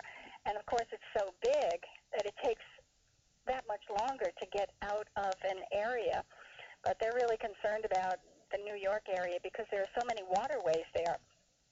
And when the storm comes in and the storm surge comes in and then the waves on top of it, it creates such a pressure on the coast that it forces this water up the rivers and up the waterways and into the bays, and they just shoot over the top. It's like squirting through a hose, and you put your finger over the end of the hose and make the stream just so tight that it's got such pressure on it. That's what happens in the rivers. Interesting. It's really scary for New York. They're going to get clobbered.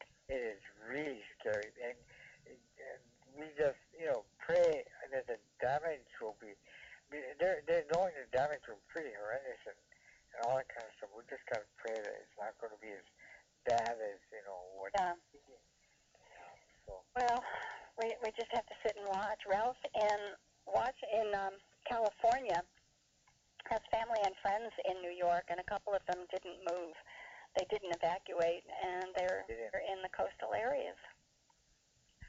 Really. One last comment, and then I'm going to let you guys go. I was at the party, and around a little after 10 o'clock, I said, I got to go. I have some very important appointments that I have to talk to some. They thought I was nuts. I got some things that... Oh, you are so sweet. I have some people I got to talk to. They said, what kind of people do I talk to this time? I said, well, no, I got some friends I got to talk to. I think they thought I was a party pooper, but the music was over because Hawaii after 10 o'clock you really cannot make too much noise, with amplified, with microphones and stuff. So I wasn't rude. I paid for the birthday boy. He was a singer. I made sure he sang the farewell song before I left and stuff. So I did what he wanted me to do. So. I had carrot cake without us. I know. And then I said, I have to talk to some very important friends. Just gotta go. And they all wish me goodbye, and I'm off and left. Oh, you're so good to us, Ron. So you guys are good to us. So Are you going to call Milton? Is he going to be okay? Milton is keeping track. Milton Okay. is probably still up. And he didn't have to evacuate, but his other friend had to. But his other friend in Rockland area had to evacuate. But Milton is okay. I'm sure he's well protected, and so he'll be fine. Okay. And I'll let him know that you sent your love You and bet. everything else. You bet. And we'll talk to you Monday, Patricia. Okay. You be good. And well, I'll make an effort. And to the two of you, aloha. Aloha. Aloha, Gail. They hung up on me. Oh well. That's okay. 714-545-2071. We're here. Were you not ready to hang up? Well, I thought Gail was going to say goodbye, and then Ron disconnected. He was in control, I guess. Too much fun. Okay, well, I need to hear from Nolan because I have a question for him. All right. Earth to Nolan. Earth to Nolan. This is your wake-up call. This is your wake-up call? This is your wake-up call. Please call 714-545-2071. The lady of the house needs to hear from Nolan Kenner. Nolan Kenner. Paging Nolan Kenner. Call for Nolan Kenner. That was good. Yeah, very good, Patricia. Okay, now here's some really important stuff for you guys. Are you ready? Let's go. Okay, oak trees are struck by lightning more often than any other tree. Next line, 80% of all people hit by lightning are men. Do not stand under an oak tree, Walden. My dad's brother did get hit by lightning. Your dad's brother? Brother, yeah. He was driving in a bus and the lightning came after him. So physically with his body? Yeah. And he was inside a bus? Yeah. That doesn't make any sense. Well, there must have been an open window. Yeah, but still. It happened. With his feet on the floor, it should have been okay. Well, he got hit. Shouldn't have come in the window either. Yeah, that's probably true. Boy, that's scary. Now, my Uncle Herb was an amazing guy. He, at Yellowstone National Park, a bear came into the camping site, and my uncle was 6'4", carried 270 with no problem. Took a stick and chased the bear, so. Okay. Yeah. Well, I don't care how big you are, the bear would have won. Oh my God! And it's true, the bear would have won. He's got big teeth. I know. He can bite through cars. But Uncle Herb chased it away.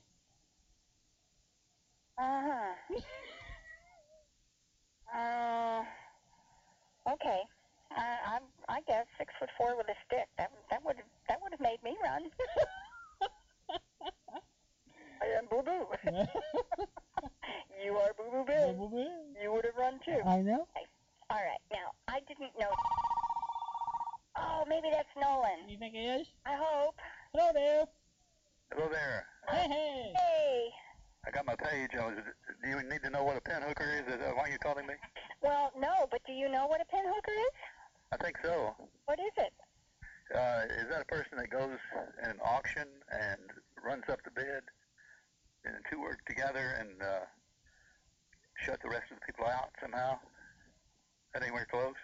No. A pin hooker is a person who goes in and gleans from farmland the leftover items that are in the field after the picking has already been done.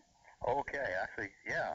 And they usually wind up with very ripe items that would not hold for shipping. They couldn't go through the packing house and survive the days in shipping. They have to be eaten very soon. So I see. You know what? I saw signs in the tobacco warehouses in Kentucky that said no pin hooking, and I assumed somebody gave me some wrong information, but I'm glad you straightened me out on that. but it would apply to a warehouse situation, because if you went by and picked up the leavings from those big bales of tobacco, you could have quite a lot of tobacco after you went through a large warehouse. That's how that applies, right. would you say? That's exactly right. They would pluck items from the line. In farm country, we're in farm country, farm and cattle country down here, and in the farm country, it's usually the farm workers who, after all the picking is done, will go back in the field because they've been told if a tomato is ripe, don't pick it. They have to pick them green for packing. And they'll go in with things like cantaloupe and watermelons. If the melons are too ripe and they're ready to be eaten, they won't survive long enough in the shipping process. So those things are left in the field.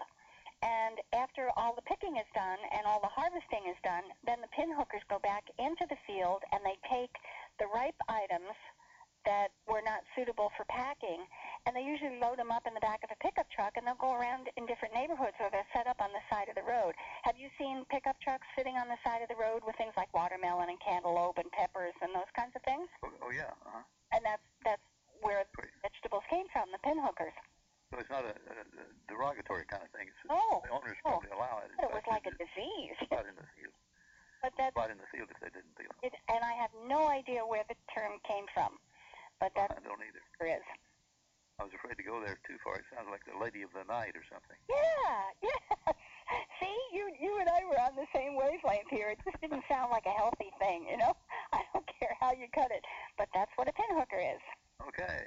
So we have had our education for tonight. We'll have a test next week, and you'll be expected to pass the test.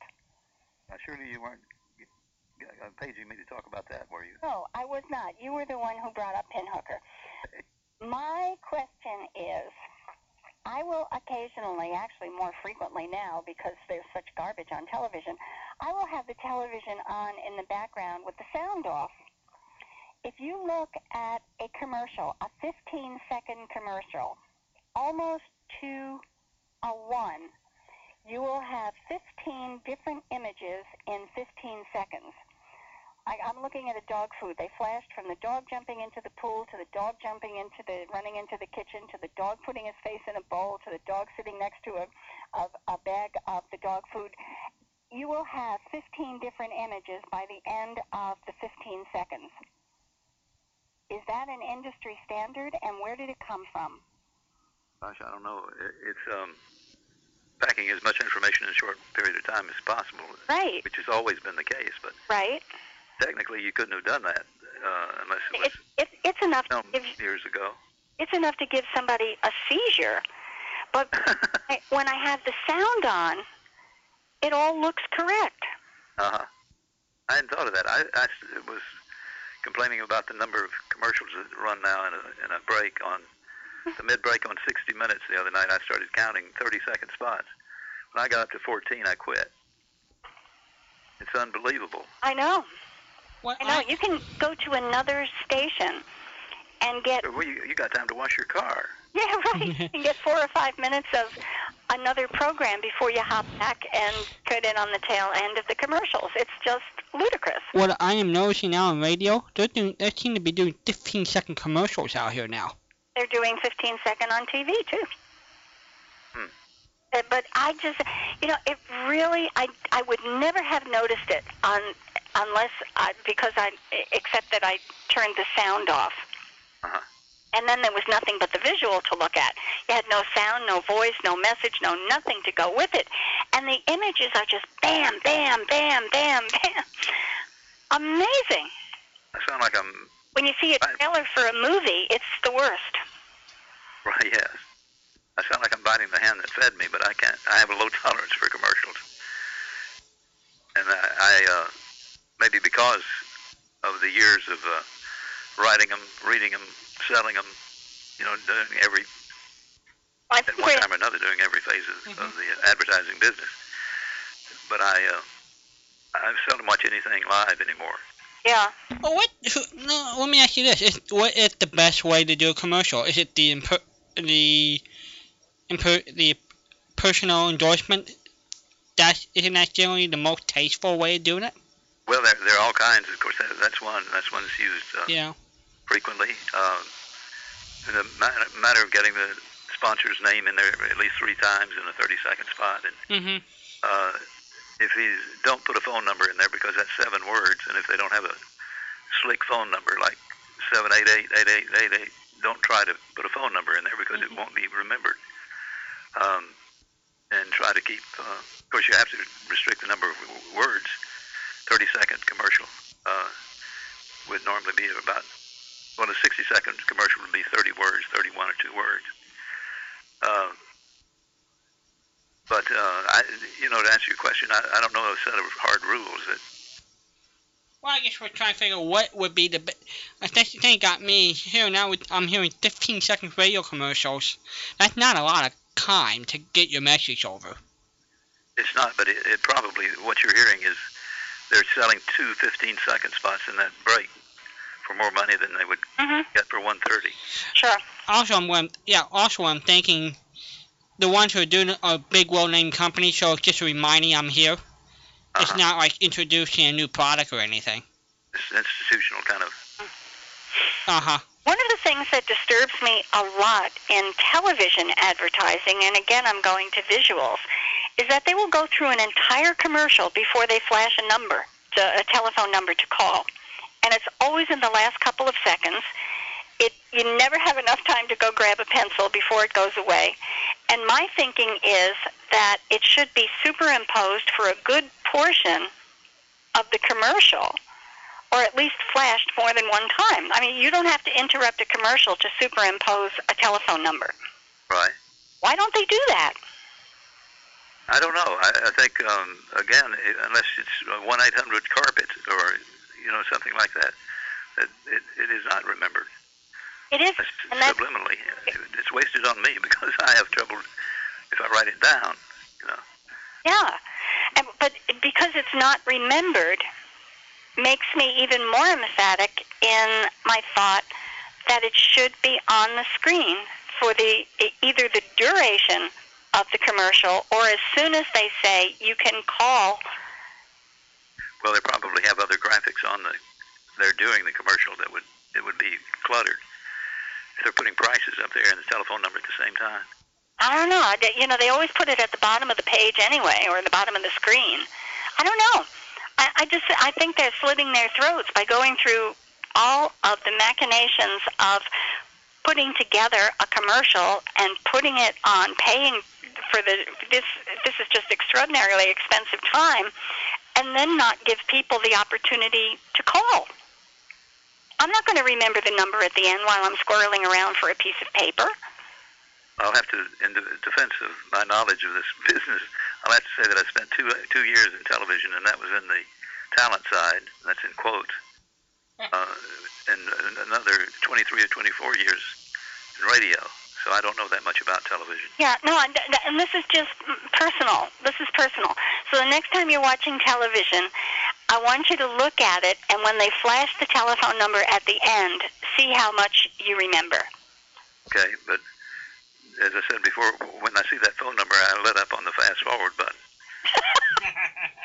No, I'm asking you to stay with the commercial, count the numbers of images and how fast they go by, and whether or not, if you really pretend that you really like this product, whether or not they give you enough information during the commercial to contact them or find this particular product. Is the only way you can get it is by mail order? Is that? Yeah, either mail order or call now. Our operators are standing by type stuff. I see. But there's no local store you can go to. No, not with these commercials. They'll say something like, not available in your stores, only through this offer. Right. I would say almost got to be dire that they have to have a website. That way people who say, I can't remember that number, maybe it's on the web somewhere. Right, and a lot of them do have websites. Yeah. And they'll say the website at the end. I swear that information should be up there during the entire commercial. I get so confused about all the telephone books they mail out now. I just throw them away. Or which book I should go to find the number for that. I can't remember the last time I used a telephone book. Me either. I put them in the recycling bin. The yellow book I put in the recycling bin. There are some people who just love the yellow book. but I go to the internet. Me too, yeah. I look up businesses on the internet. Not only do I get their telephone number, but I get their address and directions. Huh? I'll tell you, when I call the operator, they don't seem to be up to date anymore with current phone numbers and things. Isn't that interesting? Yeah. They don't know how to look it up either. Yeah. Wow. Nolan, how did you make out in the storm? Did you get clipped by any of it? We didn't even get a raindrop. Wow. A single raindrop. I'm glad to hear that. Yeah, we would have welcomed a little rain, but it stayed about 250 miles out. Uh-huh. And we're, as I said before, about 20 miles from the coast. Mm-hmm. So a little difference out there makes a big difference. Yeah, but you didn't get caught in any of the rain bands. They didn't give you a gift on the way out. Right, yeah, they started in, I think, didn't it, around Jacksonville or south of there. I believe is where it went, where it was effective, Yeah. or noticeable, I should say. Yeah. Where are you in relation to Orlando? We were 45 miles north. North, okay. We're right in the center of the state. It really is a... So you're almost directly north of Orlando then? Yeah, yes.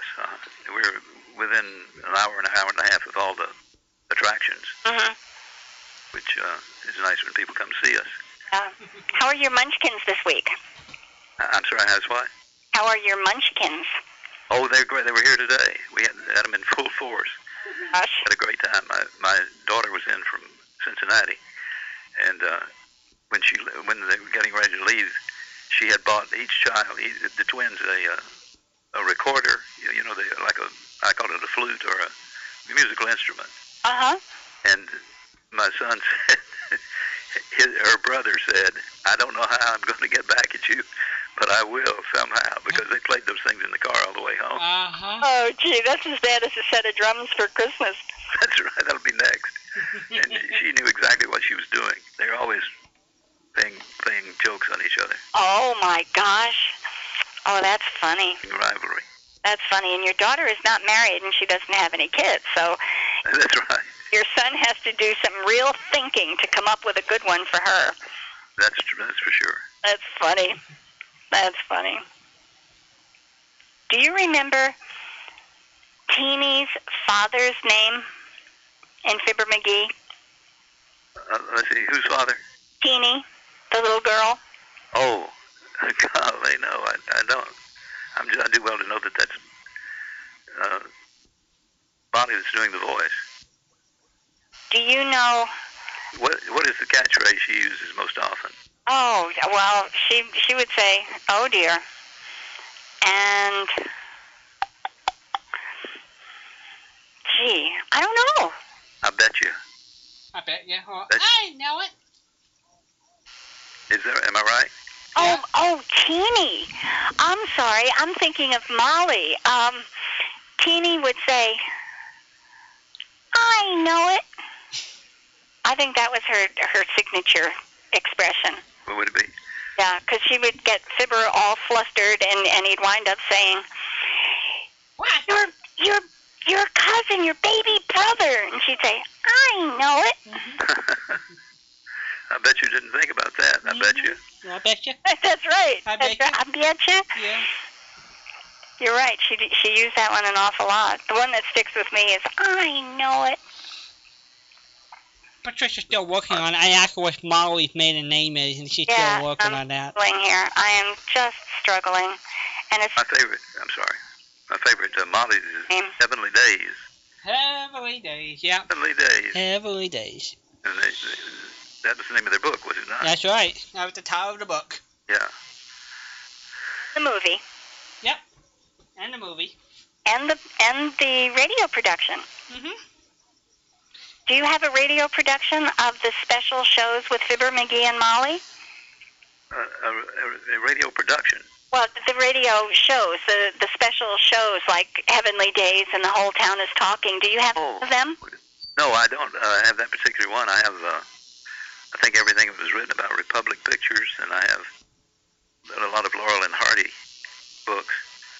Well, these are the radio shows. They did radio shows. Yeah, I'm trying to think. I have that,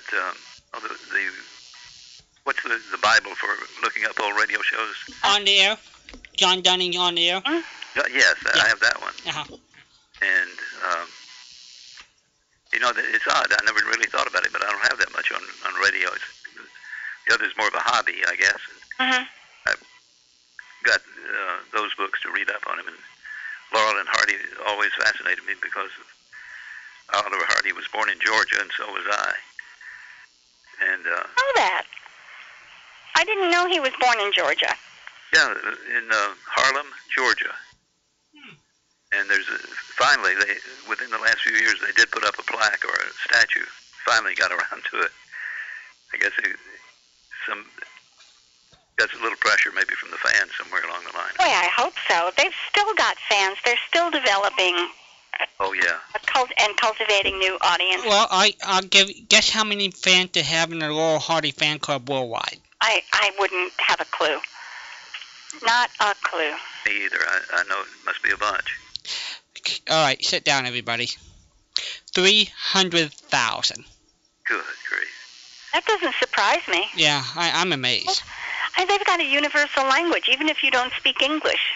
Have a good time with those movies. Well, they have all these different societies named after their movies that go watch these films on a pretty regular basis. They're called tents, aren't they? Yeah. Every time I've had an opportunity to do this, in fact, years ago we were here and some Russian exchange students were visiting, and we had some reason to have them in our home, and I brought the pictures out and I said, "Do you know who this is?" And they looked and they both lit up, Mm-hmm. Oh yeah, I did it with a German person when I was in Germany. I got the picture and showed it to someone that barely spoke English, and she said, "Oh, Dick and Doof." Wow. Thick and thin. So they're worldwide. Universal language, comedy, and they weren't, in my mind anyway. The Three Stooges were slapstick, right. Unquestionable slapstick. I don't think Laurel and Hardy were slapstick. They relied on a lot of exaggerated physical movements, but I don't think they were slapstick. What do you think? I agree. You never see Stanley hitting Oliver Hardy in the face with a paintbrush over and over and over again, like the Stooges would.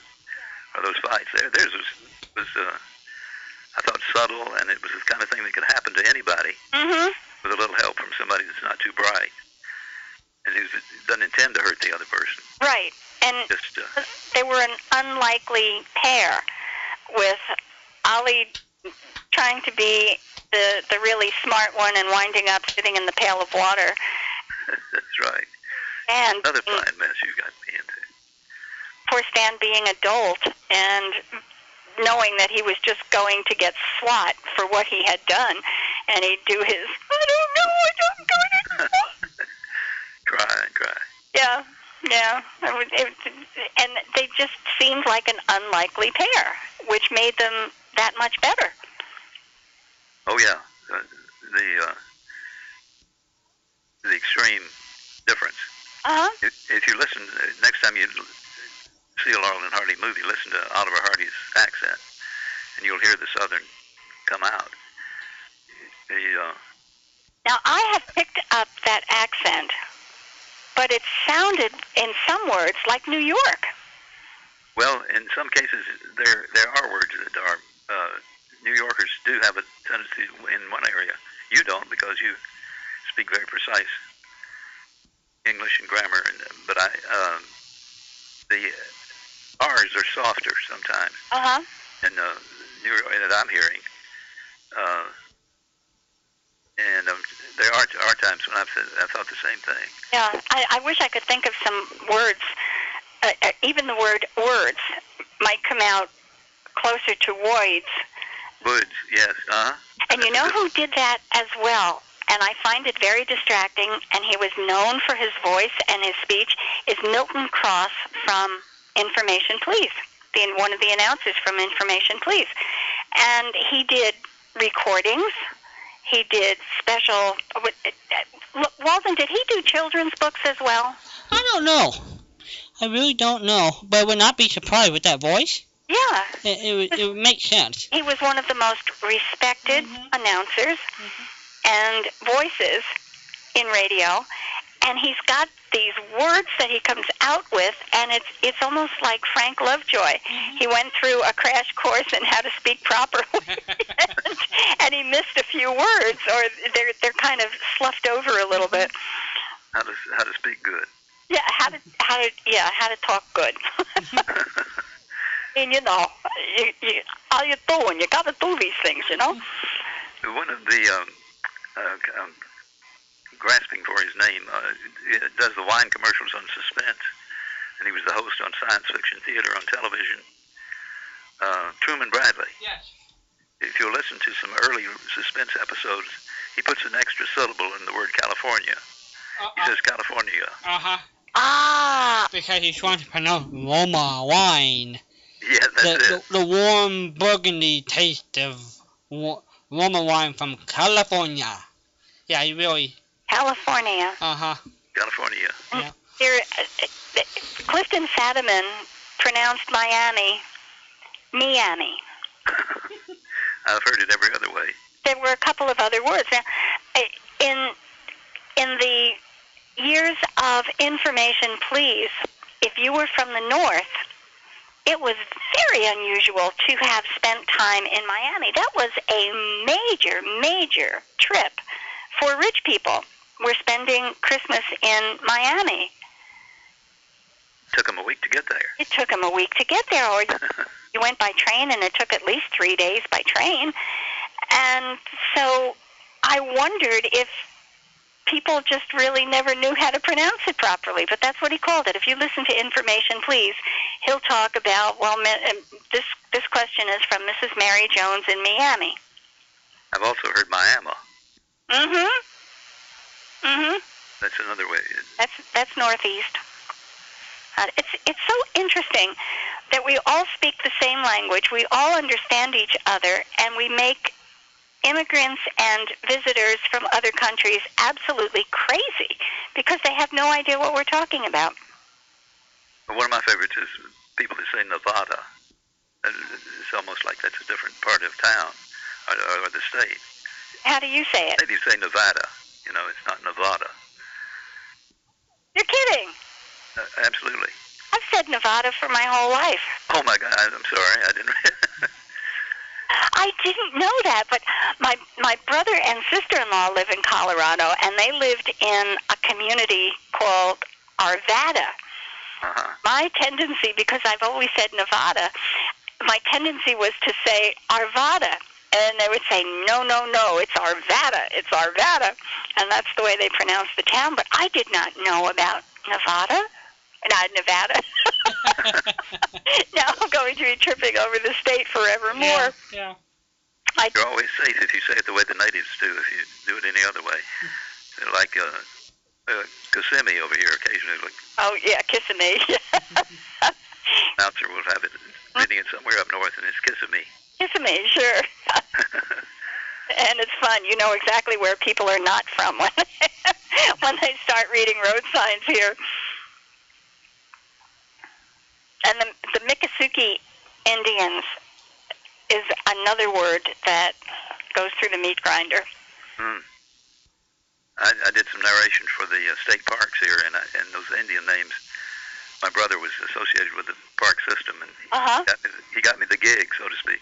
But I was doing it in Kentucky and mailing the tapes or CDs back down here. But I would hit one of those, and I'd say, "You're going to have to help me with this one. I have to spell it phonetically or something." But you surely don't want to mispronounce something in a state park, for Pete's sake. And mispronounce it. The guy that you go up and push the button and talks to you, like Jellystone Park. Yeah. And Boo Boo Bear. The Boo Boo Bear. There's that guy again. That's funny. But you're right. Some of the names here are just, Immokalee is another one. Are you familiar with Immokalee? Yes. It's one of our farm areas, and the different pronunciations are remarkable. Chokoloskee. It took me forever to be able to pronounce Chokoloskee. Ocklawaha River. That one too. There are many ways to pronounce that if you don't know how to You pronounce it. put the emphasis on the incorrect syllable, and it just changes the whole thing. Like Kissimmee, and having Kissimmee. Walden, it begins with the letters K-I-S-S. Kiss, So the tendency is for people to call it Kissimmee. Hmm. And it's an Indian word. Oh, and yeah, I've heard of it. this is supposed to be on the middle syllable, and it's actually pronounced Kissimmee. Oh. So that's what Nolan and I are talking about the different pronunciations. Well, I know, Get Immokalee. That's the one we get here, Immokalee, and it's Immokalee. sure. Like for here, when my mom and dad first went to San Diego, my mom saw the sign, and there's a famous city called La Jolla, California. Uh-huh. Well, she thought it was La Jolla. La Jolla. Uh-huh. Uh-huh. Uh-huh. I have to tell you, I thought the same thing. when I would read the name, the tendency is to say Ojala. Oh, yeah. And Baja, Baja, yeah. Baja, Hey. different ways. As I've told you before, Sally was a flight attendant for about 7 or 8 years. Right. And she's the biggest groaner that she ever heard. One of the pilots get on the PA and they do little announcements, and sometimes they try to be humorous. And they were flying into Miami, and the captain came on the intercom and said, "Welcome to Miami. We hope you'll make it your Miami too." Mm-hmm. Mm-hmm. Oh, that's cute. That's cute. Yeah. I won a bottle of wine on a plane one time.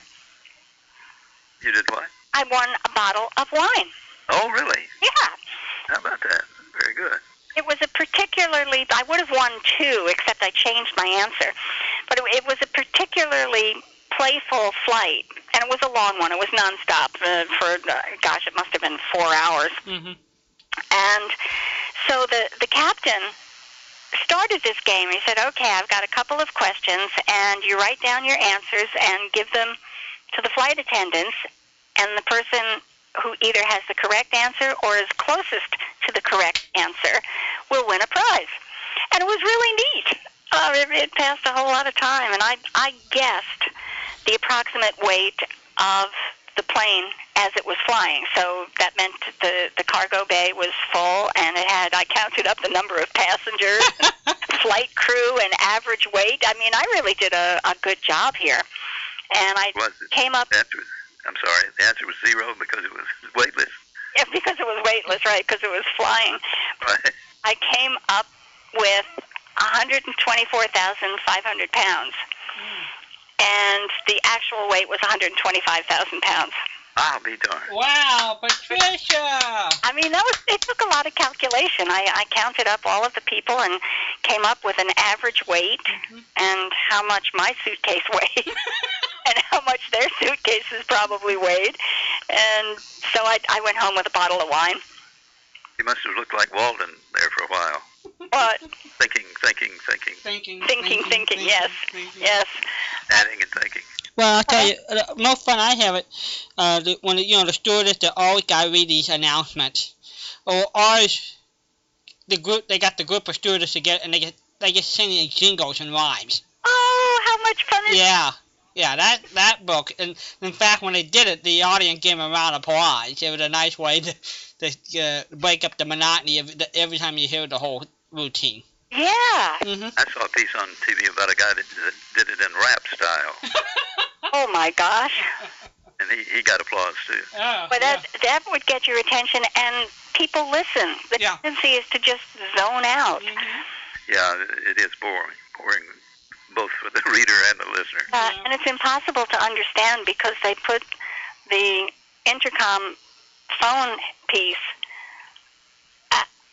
against their teeth. You know, when they talk into it. Yes. All the popping of P's and P's. Yeah. Uh-huh. Sort of thing. Yep. Microphone technique. Huffy and puffy. So, are you in the market for a question? Sure. I'm going to come up with something. We're still on horses, you know? names of horses that cowboys ride in on? Yeah, we still have some left. Let me see what we've got here. She's riding 6 white horses. Here she comes. Okay, do you want the name of the rider or the name of the horse? I'd do better with the rider, I think. Okay, Annie Oakley. Oh, we was talking about that earlier. Gail Davis. Conversation. Gosh, I don't know. I saw that show about twice. You all were talking about Gene Autry being co-producer. I think he did several others too, as well as his own. Flying A Productions. But no, I'm not stalling. I can't remember you in the first place. I've got some. Let me see. Okay, are you into old movies? You like old movies, right? Sure, yeah. Okay, I've got some old movie people. Do you know which horse William S. Hart rode? And I only go back to talkies. Okay, Chuck Connors in The Rifleman. No, That's TV. That's TV. Yeah, it is, and my area of expertise is limited to the Saturday matinee cowboys. Okay. And the cowboys on TV, I didn't see. I worked a lot at night anyway when most of those things were on. I have to go back and get some extra ones then. I've only got one left, and then I have to go find some other ones. Randolph Scott. And the Statler brothers say that his horse was plain as can be. Whatever happened to Randolph Scott, right? That's right. With his horse plain as can be. So I don't know if they were just making rhymes or if that really is true. Yeah. Whatever happened to Randolph Scott? That was a great song. Really? So you give up you don't want that one either? No, I'm afraid not. I'm hitting the wall tonight. Oh, I have a couple here. We've got. Do you want the horse or the character? You want the character still? Please, Okay. Paladin on television, Richard Boone. I remember the radio show, but I don't remember the... I don't remember that they ever gave the name of a horse on the radio show either. But he had one on television.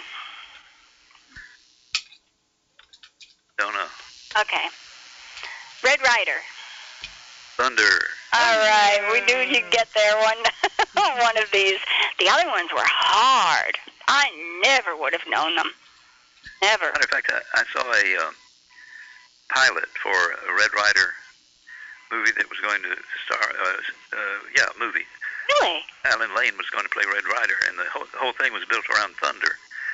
And when he would say "on thunder," there would be echoes and the lightning, thunder striking, and like he was some sort of mythical horse. Wow. You follow me so far? So what? Yeah. Apparently nobody else followed it either because it didn't sell. I was just going to ask you what happened. That was a pilot, or was it a pilot or an audition? I assumed it was a pilot because it was the way it was structured. A place for the commercial to go and everything. My understanding was that Alan Rode was not a nice person to work with. Is that correct? That's right. That might have come from me. In his biography, it talks about how he did not get along with his fellow workers. I had heard that in other places as well, and that it was almost a gift that he got the Mr. Ed role.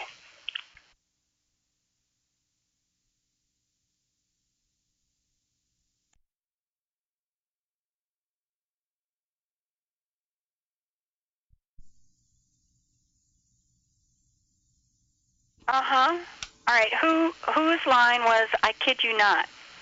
Jack Parr. Very good. And I think this guy was a frequent guest of Jack Parr. I'd have to go looking. Could be.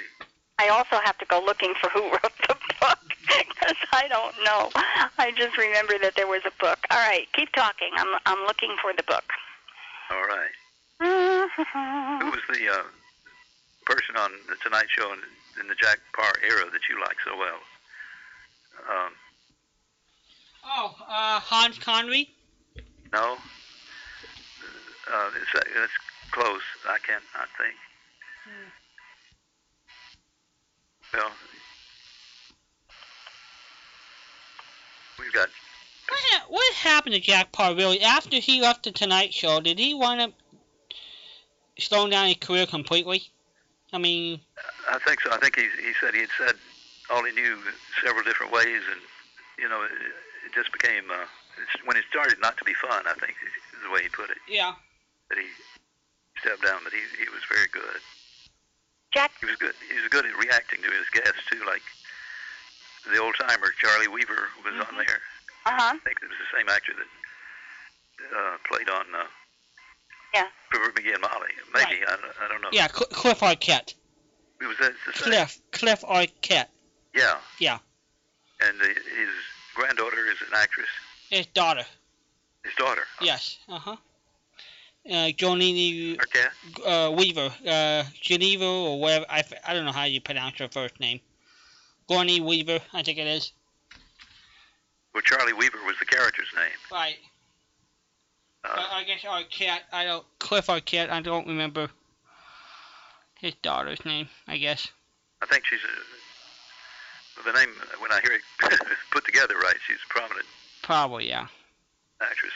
My Brother Was an Only Child was written by Jack Douglas. Was he a comedian? Gosh, I don't remember that name now. I don't either. I don't know. That's not ringing a bell with me. Jack Douglas, let's see. We remember the name that he put there. Jack Douglas. Record producer? That sound right? Nah. Jack Douglas. Sound like saying I know God Bless America, but I don't know who sang it.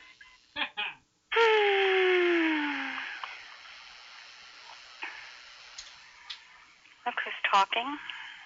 Jack Douglas. Jack Douglas. Profiles. Best known for his appearance on Carry On Films. Jack Douglas was born. All right. Let's see if we put him with Jack Parr, what will happen.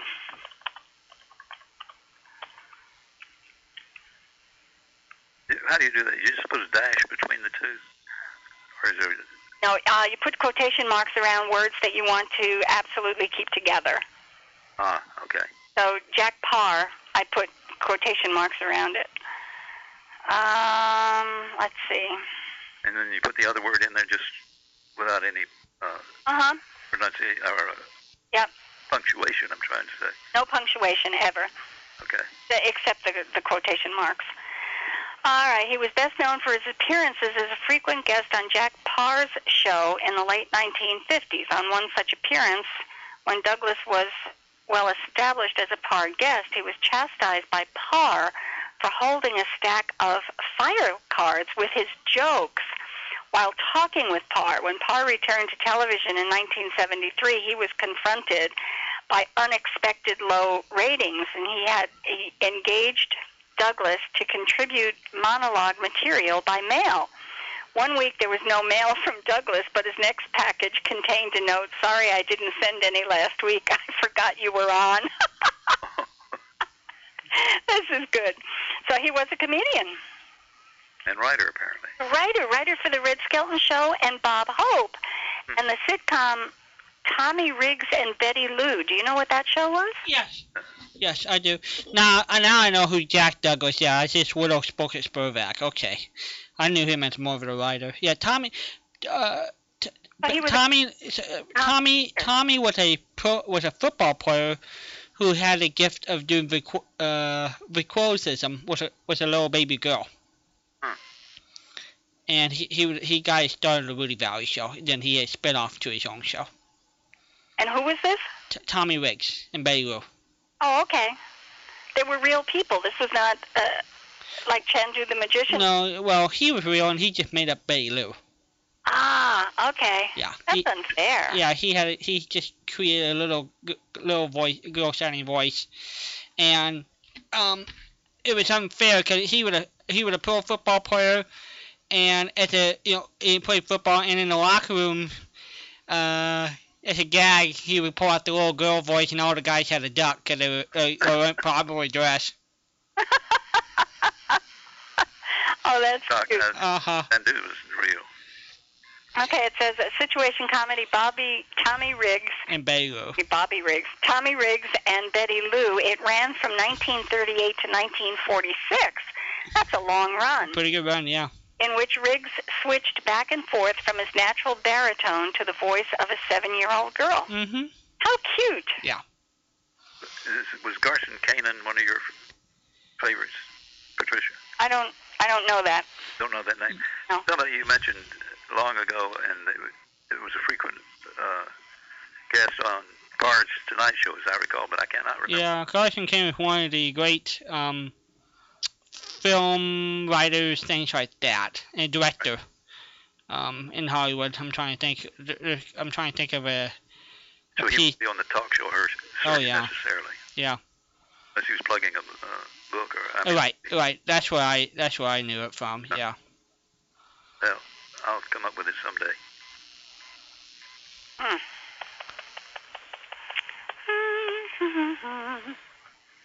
Garson Kanin.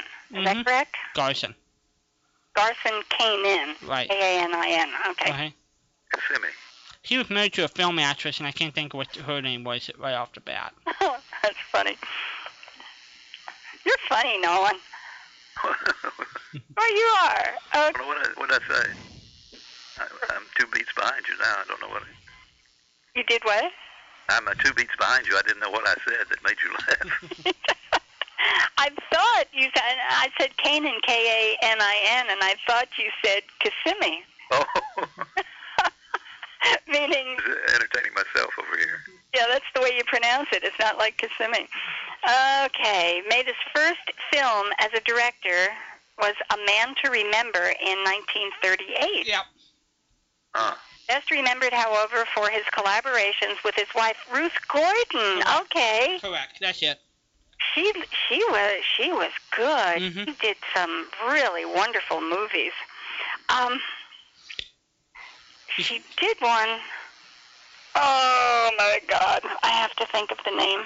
The man I remember, everybody, was sort of a small country doctor who, in radio, played by Lionel Barrymore, who, all the rich guys wanted to cash in all the credits, and the baker was a bunch of IOUs, and it was a way for them, basically how he didn't collect money for all the bills that people owed him. It was an interesting little. He took barter, apparently. Yeah. I have seen movies for Ruth Gordon. She did a movie late in life that was just so cool. Let's see. Trouble with Spies, My Bodyguard, Scavenger Hunt. Oh, come on. It was really something about father. Oh, man. And it was a late one, too.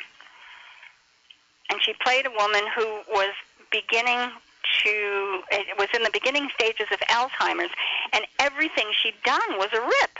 Everything she did was a rip. My Bodyguard, no, Scavenger Hunt, Boardwalk, Taxi. The word father is in the title. I beg your pardon? Did you say the word father is in the title? I believe father is in the title. But, Father of the Bride. I think she was the one who got dressed up like a gorilla.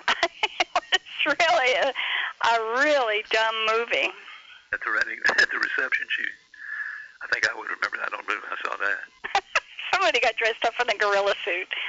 But it was really funny. Oh, and the poor woman, and now I can't even remember. Two-Faced Woman, Inside Daisy Clover. Whatever happened to Aunt Alice? Where's Papa? That's it. Where's Papa? Where's Papa? Okay. And it was just so good. Let me see what we've got here. Where's Papa? A dark comedy based on a novel by Robert Klein. Is that possible?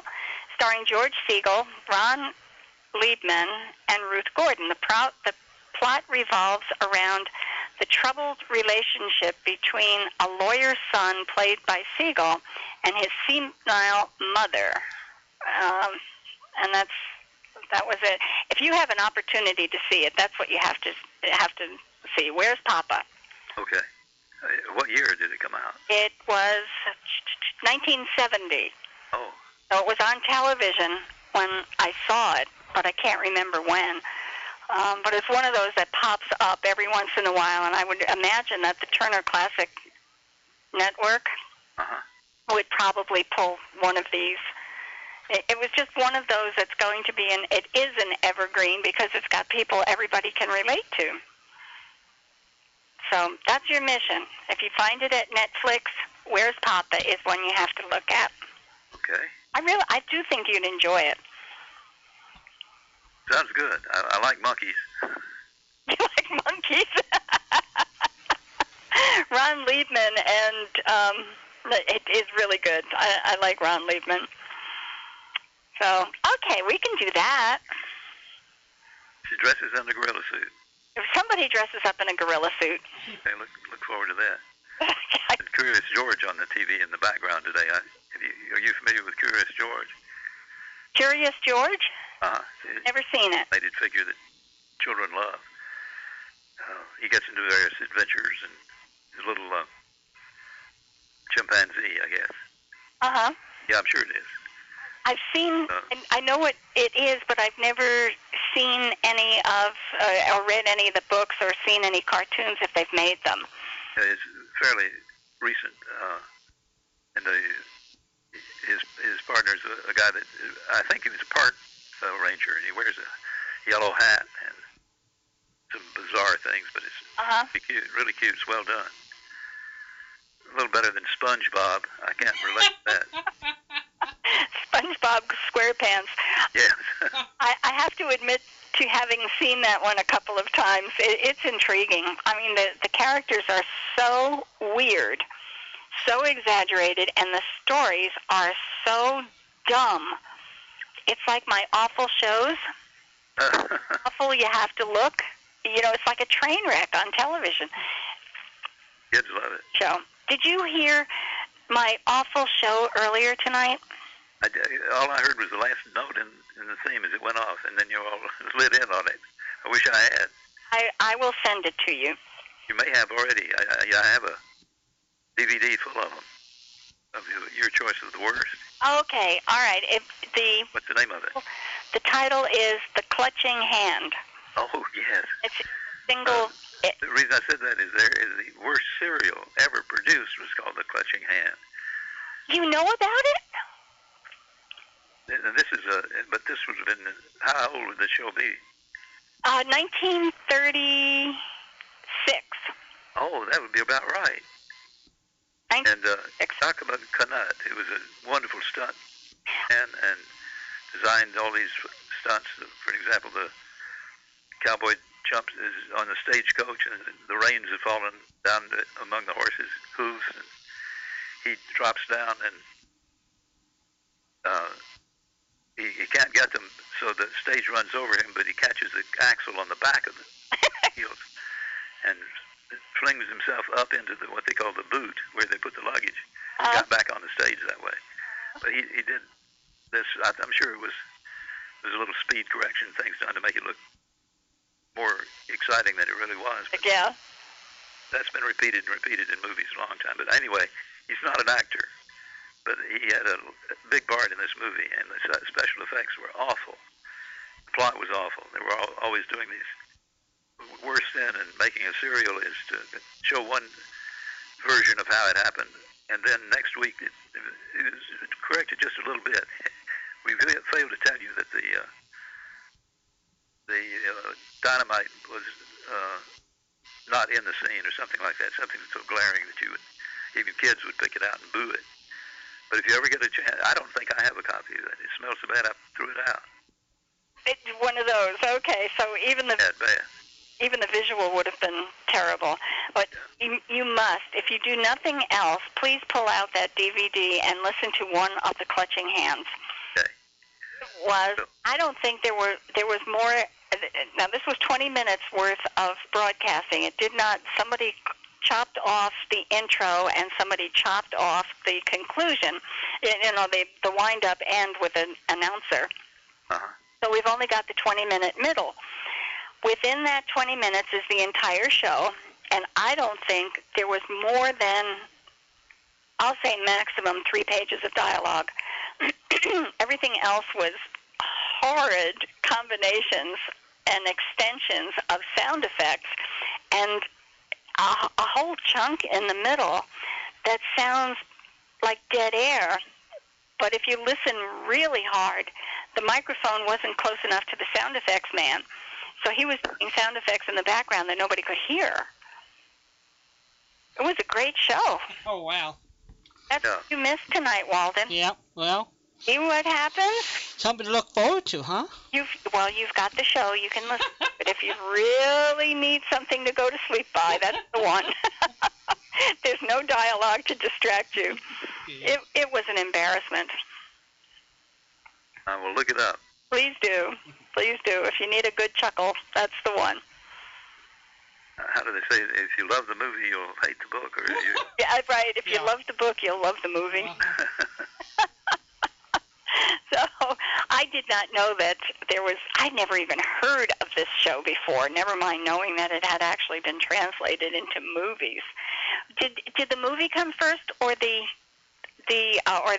serial? Did the serial on the movies? Right, yeah, it was barely a talkie. I used a lot of sound effects also, but it was just dreadful. It was insulting to a 10-year-old. That's really interesting. I wonder if the recordings we're listening to are soundtracks from the movies. That was the early days. They were trying about everything. It's possible. Good way to save money. Well, the sound effects are so bad that I don't think they could get away with them. They've got a recorded sound of a car driving down the road, and then it goes into a screech, and a car driving down the road, and then it goes into a screech, and the car driving down. I mean, it's just the same sound effect over and over and over again. It's episode 5. I know that's on the disc, so pull episode 5. I will do that. Oh gosh, yes. First thing. Gosh, yes. Tomorrow. Bathroom first. This morning. Go to the bathroom first, okay? Yeah. Don't eat breakfast, or eat breakfast first, or don't. Yeah, right. Maybe you need to fortify yourself first, but you as a person in the broadcast industry will just shake your head and say, this cannot have been put over the air. Well, are we sure it was? I don't know. It was episode 5. They did a whole series. Oh, yeah, you're up to number 9. Oh, 5. Where this one is only 5. I don't know how many they did. I should go out and look for the show. I don't even know where I found most of these things. I just came across them at different times and chucked them in the file. But this one was good. I get 2 points for this one. Well, if Zorro was better than it was, then I'm really looking for something special. Oh, Zorro was heads and shoulders above this one. Great sound effects in that one. Swish, swish. Swish, yes, somebody in the back Sword. going, shoo, shoo, shoo. Good sound effects. Well, folks, I'm going to go see if New York is still on the planet. Yeah. Follow that this morning. That is. I've got it on in the here, and it's just about up to New York now. So they're really concerned about high tide and surge and the waves on top of it pushing water into the waterways, the bays, the rivers, and that's where Manhattan is going to get socked in the southern part. Do you think, and I'm not trying to be humorous, but that a New Yorker, a dyed-in-the-wool New Yorker who's grown up in the city would know much about preparing for a hurricane? Nothing. At all? Nothing. They've never seen anything like this. They've had some hurricanes over the years, and I'm talking decades ago. They flashed one up, I think it's 1935. They've got some film footage from then, and I believe there was one that hit New Jersey in the early 1960s and really tore up the coastal islands. But as far as I know, those are the only ones. And, you know, they're the last one they had was so long ago that half of the people up there weren't even born yet. Right. Hardly a man alive remembers. Yeah, right. Hardly a man alive remembers this day. So they did have really a great response from everybody, including New Yorkers, about the evacuations. Uh-huh. They really hammered at it, and Mayor Bloomberg was doing press conferences and broadcasts repeatedly. And finally, this afternoon, he got on and said, okay, folks, if you were in the evacuation zones and you haven't gone, just hunker down because you're past your chance. Huh. So I don't think New Yorkers know what hunker means. Probably not. Well, I don't think he used the word hunker, but it was the same. And yesterday, Governor Christie in New Jersey was so frustrated because they were evacuating the coastal areas, and they did it well. They got rid of the visitors first. They cleaned out the hotels. They put them on buses. They just got them out. And then the next day, they got residents out. But they still had the stragglers who were out on the beach and watching for the waves and hoping that the rain would come. And he got on television and started out with, "Get the hell off the beaches." And I thought, this is cool. He was really upset. He was really upset, and I got to give him credit for that. Could be that. It's just silly. Yeah. We have it happen here, though. You know that. Every year somebody's hurt or killed. I know. They lost a surfer. I don't know which state he was attempting to beat the waves on, but he drowned. Yeah. I don't know. I like life too much to do things like that. Yeah. It's like jumping out of planes. Walden and I were talking about this the other day. You know, you step out of a perfectly good plane, trust that this balloon is going to blow up over your head. I mean, I don't know. Yeah. Not my cuppa. Not my idea of a fun afternoon. I don't try to beat trains across the tracks.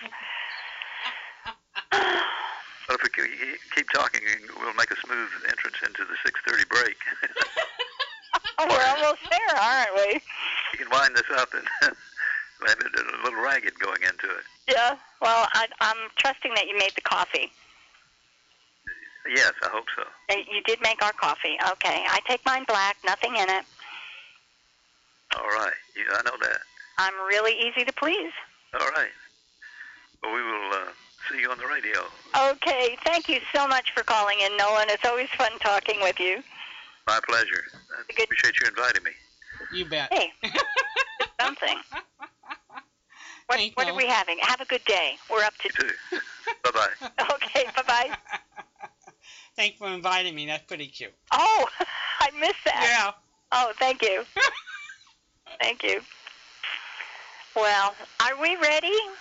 Sure. What do you want to do now?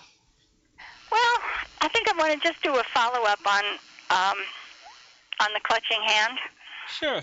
The female character. Ah, hello. Good morning. How are you? I hate to do this, but after you were paging Nolan, Yes. I've helped myself. I'm going to make your day. Uh-oh. Hey? This is the God-honest truth. It is not made up. All right, I'll trust you. It's not a joke. I'll trust you. The only thing that may be incorrect is the pager number. Okay. That I can't remember, but the rest of it is actual truth. My aunt married a good old boy from Iredell County. Now, one other thing, Winston-Salem is about 40 miles west of Greensboro. All this is relevant. Over there is what we call the Baptist Hospital. It's the Bowman Gray School of Medicine. And I went there until I was 9 years old to see an eye doctor. Well, later my aunt started going there. And, of course, her husband took her. She was in the doctor's office. He was sitting in the waiting room with all these other people. And over the pager came, paging Dr. Ticklefinger, paging Dr. Ticklefinger. Would Dr. Ticklefinger please call extension 327? He lost it. Yeah, considering he was a gynecologist, I would say so. Yep, he totally lost it. All these people sitting there looking at him, and he could not stop laughing. Well, she was in the doctor's office. She didn't know what happened. So anyway, he finally got himself together and stopped. Well, she came out, and they went to the desk to pay. Well, while she was taking care of that, he was standing there, and he lost it again. And she still didn't know what was going on. And of course, she embarrassed very easily anyway, so she was not a happy camper. And he kept on going, and she wanted him out of there. So they went out the door, got in the hall, and he finally got stopped again. And she told him she wanted to go to the bathroom before they started back to Greensboro, so he decided he'd go to. Well, when they came out, he ran his arm through hers, and they started down the hall. Well, the floor was real slick, and she slipped and started falling. Well, he had recently had a back operation, and he was afraid to try to hold her up, so he just grabbed her up to him and went down under her. So there they were in the hall, stretched out on the floor. She was on top of him. Their arms were locked together, and they couldn't get loose, and all these people started gathering around them. Nobody was offering to help them. And then she said softly to him, "My girdle busted." He lost it again. Oh, that poor man. He could not stop laughing, and nobody was helping him.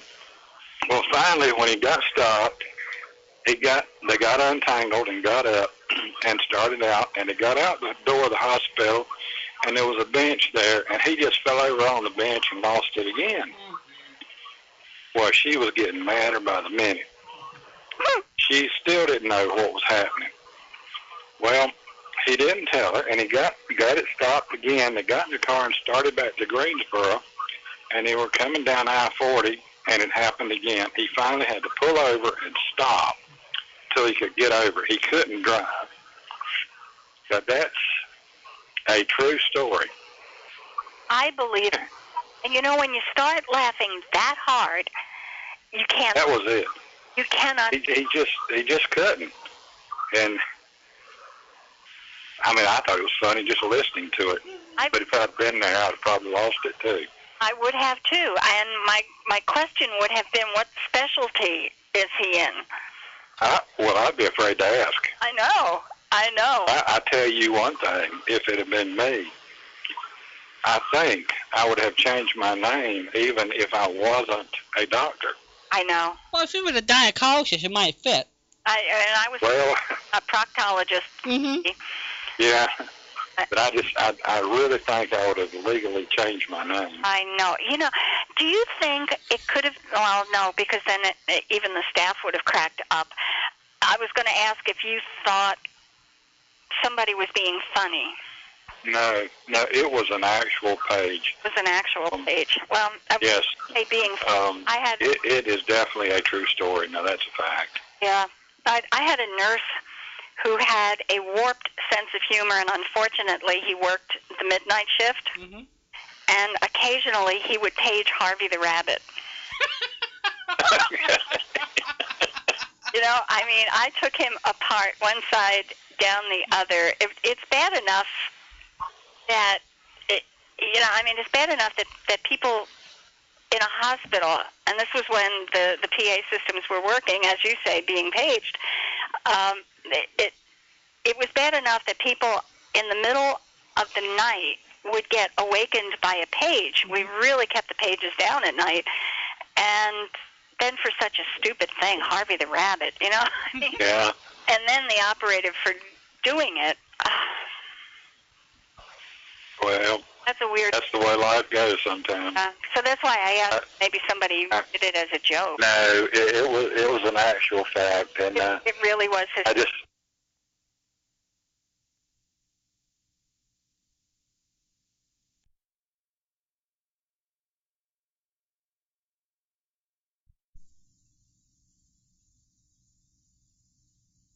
Dr. Ticklefinger. Holy cat. I would have changed my name. So would I. Well, I knew there was a doctor in Texas named Dr. Payne, who was a dentist. Yeah, well, that's okay. Yeah. I don't know what kind of business that would drive up. We've got a guy here in Burlington that retired from Glenraven Mills. He was a salesman, and they made all kinds of canvas. And he's gone into business making awnings. Mm-hmm. And the name of his company is Shady Deal Awnings. and I always thought that was kind of a bad choice to generate business, but I think so. I had nothing to do with it. Unreal. People sometimes just don't think. Well, it's either that or they just thought it was catchy, but, you know, I can see where it would put people off, too. Uh-huh. Oh, well. Anyway, y'all have fun. You too. Okay. I will not call back again. You have a good day today.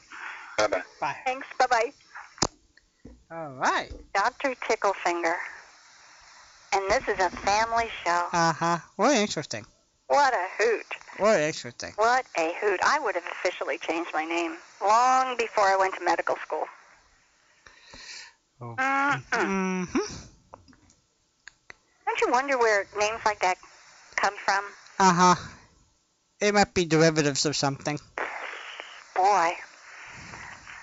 I mean, just the name Tickle. You know, if it was a combination Yep. of, like, mother name and father name, Yep. even the name Tickle would set me off. Well, you know, we did have Tickle Bells. We So had we- what? Tinkle Bill. You mean the little fairy in Walt Disney? No, I was thinking originally the first version of the song Silver Bells. Oh, right. Tingle Bell. Yeah. Right. Yeah. That wouldn't work either. Mm-hmm. Gee, willikers. Absolutely. Well, we are going to save our Fibber McGee and Molly show for next week. Another holdover. Another holdover. And I will have another awful show pulled because I think they are fun. They are just plain fun. And most of them are short, mercifully. Yes. So we'll have a little bit of a break and have a little bit of fun. You bet. And I'll have one with more dialogue next time. Actually, I'll have one with some dialogue. This one barely made some. Well, hey. Really awful stuff. Let me see. All right. Before we go, I have one more. Yes. Maybe I'll give you a little bit more than one. Who is up at this hour? Hello there, you're on the air. Well, you missed the 6:30 break. I know. We're going for the all-time record. We have a dry cleaners here in DeLand, and it's B&O Cleaners. B&O. Oh, that's pretty good. Oh, isn't that wonderful? Isn't that wonderful? Apparently, nobody thought of it until after the sign was painted, so they had to keep it. B-O. There is a dry cleaner. I guess dry cleaners really have some, there's an electrician. I'll have to look up some of theirs as well. But in Sarasota, a few years ago at least, there was a dry cleaners there who had the slogan in the window, "Drop your pants here," which I thought was really a showstopper. That was good. That was really creative. The other one was ladies who will come by and drop off their clothes will receive prompt attention. This is good. This is good. I do have some business signs somewhere. I bet it's on my old computer, and I never got to save them. I've got a couple of computers I have to bring to the computer doctor and see if they can retrieve information. And I'm confident that's on there as well. But some of the signs are priceless. Just priceless. Well, that's where I wouldn't call again. Glad you did. I mean, we needed a 6:30 break, and you helped us get through it. And that was a good one. BL cleaners. How come? Okay, I'm going to go drink some more coffee. Okay, have one for us. See you next week. You bet. Bye. There we go. So if you go to Sarasota, you have a dry cleaner up there. Well, at least we know where we get clothes dried. Say that again, At please. least we know where to get clothes dried. Oh, sure. Yeah. Oh, sure. This is good. Okay, I've just got a couple of more here. Because I told you that guys have to stay away from oak trees. That's right. Because lightning hits oak trees, and lightning hit 80% of the people hits are men. I found that pretty interesting. Yeah, that's pretty good. There must be a hidden message in here somewhere. Females are just too smart. Females are too smart to stand under trees. That's right. Okay, the average porcupine has more than 30,000 quills. They can really stick you. Isn't that amazing? They can really stick you. They can really stick you, and they're excellent swimmers because their quills are hollow. Ah. Very good. All right, now here's another guy thing. Men laugh longer and more loudly and more often than women. It's because you guys are laughing at women. I don't know. That's just an interesting thought. Why would guys laugh more loudly? I can understand. Yeah, loudly I can. I don't know about more often. I don't know about more often. Yeah. Longer? I don't know about that either. Mm-hmm. I agree. Okay, Agatha Christie, one of my favorite authors with brain candy books that are just so much fun to read. Mom's going to try to get back into that. She couldn't figure it out, so I think she wants to give it another try. So she got some recommendations. Let her know. Would you say that again? My mom years ago tried Agatha Christie, but couldn't get it. Oh, couldn't get the messages? Or just it didn't click with her. It didn't click with her. So a lot of people. And she's gonna try again. So if you got any recommendations on that front? Oh, sure. Let her know. Oh, sure. There are a couple that are fun. Okay. There are some. One of the bad things that she did, at least for my brain, is that she had many characters in the books, and she introduced them very quickly. So you didn't have time to get accustomed to one or two characters before the next ones showed up. They were just all at once, and you had to keep track of them before you recognized their voices, their names, their positions. So that can be difficult. But there are a couple that are really good. My mom just fell in love with Michael Connelly and read all his mystery books. Ah, okay. Yeah. See, some people have a hard time with Agatha Christie because she wrote in the British vernacular. And that could be. So the word combinations and the tone, very different from American writers. Mm-hmm. And I love it, but a lot of people hate it. Mm. Okay, this one, Agatha Christie. Agatha Christie claimed she did most of her plotting for her books while sitting in a bathtub munching on apples. Hey! Maybe that's why your mom hates them. That's a bright gal. That's pretty screwy, if you ask me. She really, she disappeared for a handful of days, maybe a couple of weeks. Nobody ever knew where she disappeared to. They had people out searching for her. No idea where she was. They didn't look in the bathroom, huh? They didn't look in the bathroom. Very good. She must have been pretty pruny after 6 weeks. Okay, now this one is the best in the whole wide world. In Pennsylvania, ministers are forbidden from performing marriages when either the bride or the groom is drunk. Now that made me wonder what happens in the other 49 states. Mm-hmm. It also made me wonder how come they need a law to tell a minister not to marry a drunk person. Yeah. Good point. That's pretty scary. Yeah, good point. I'm hopeful that it's one of those silly laws that just never got wiped off the books. Mm-hmm.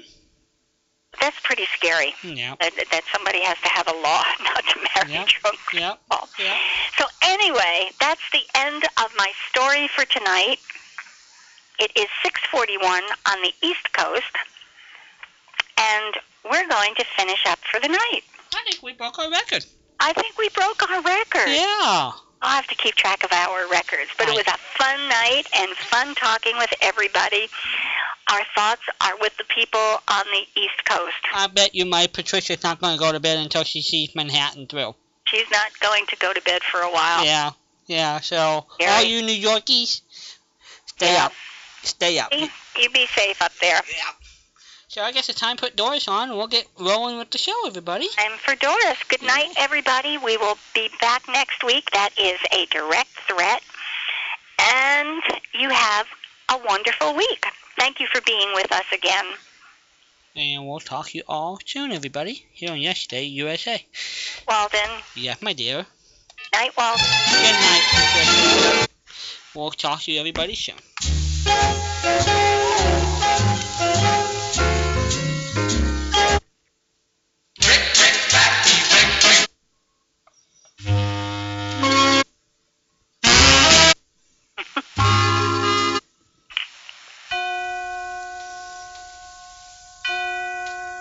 The party's over. It's time to call it a day. They've burst your pretty balloon and taken the moon away. It's time to wind up the masquerade. Just make your mind up. The piper must be paid. The party's over. The candles flicker and dim. You danced and dreamed through the night. It seemed to be right, just being with him. Now you must wake up. All dreams must end. Take off your makeup. The party's over. It's all over, my friend.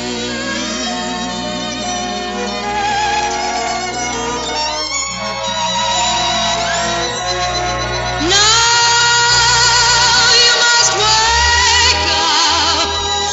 All dreams must end. Take off your makeup.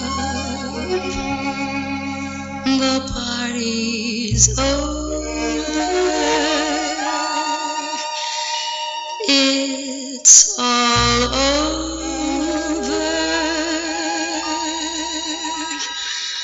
my friend.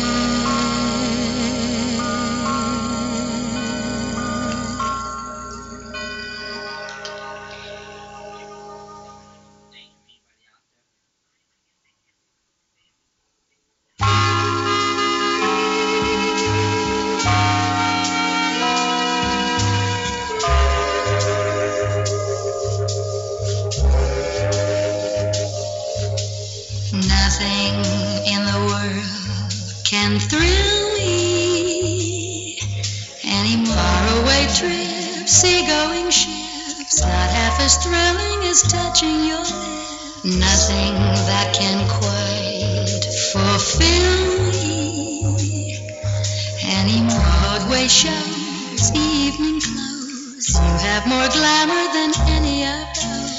Once I used to dream of Paris in the spring, the fun it would be. Now I can see that's not for me.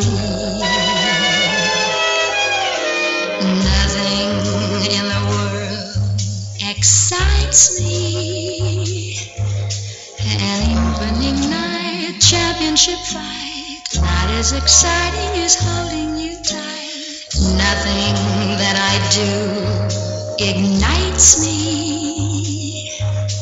Starry skies, 4th of July, don't have the sparkle I see in your eyes. Don't know what to say, don't mean to be blasé, but darling.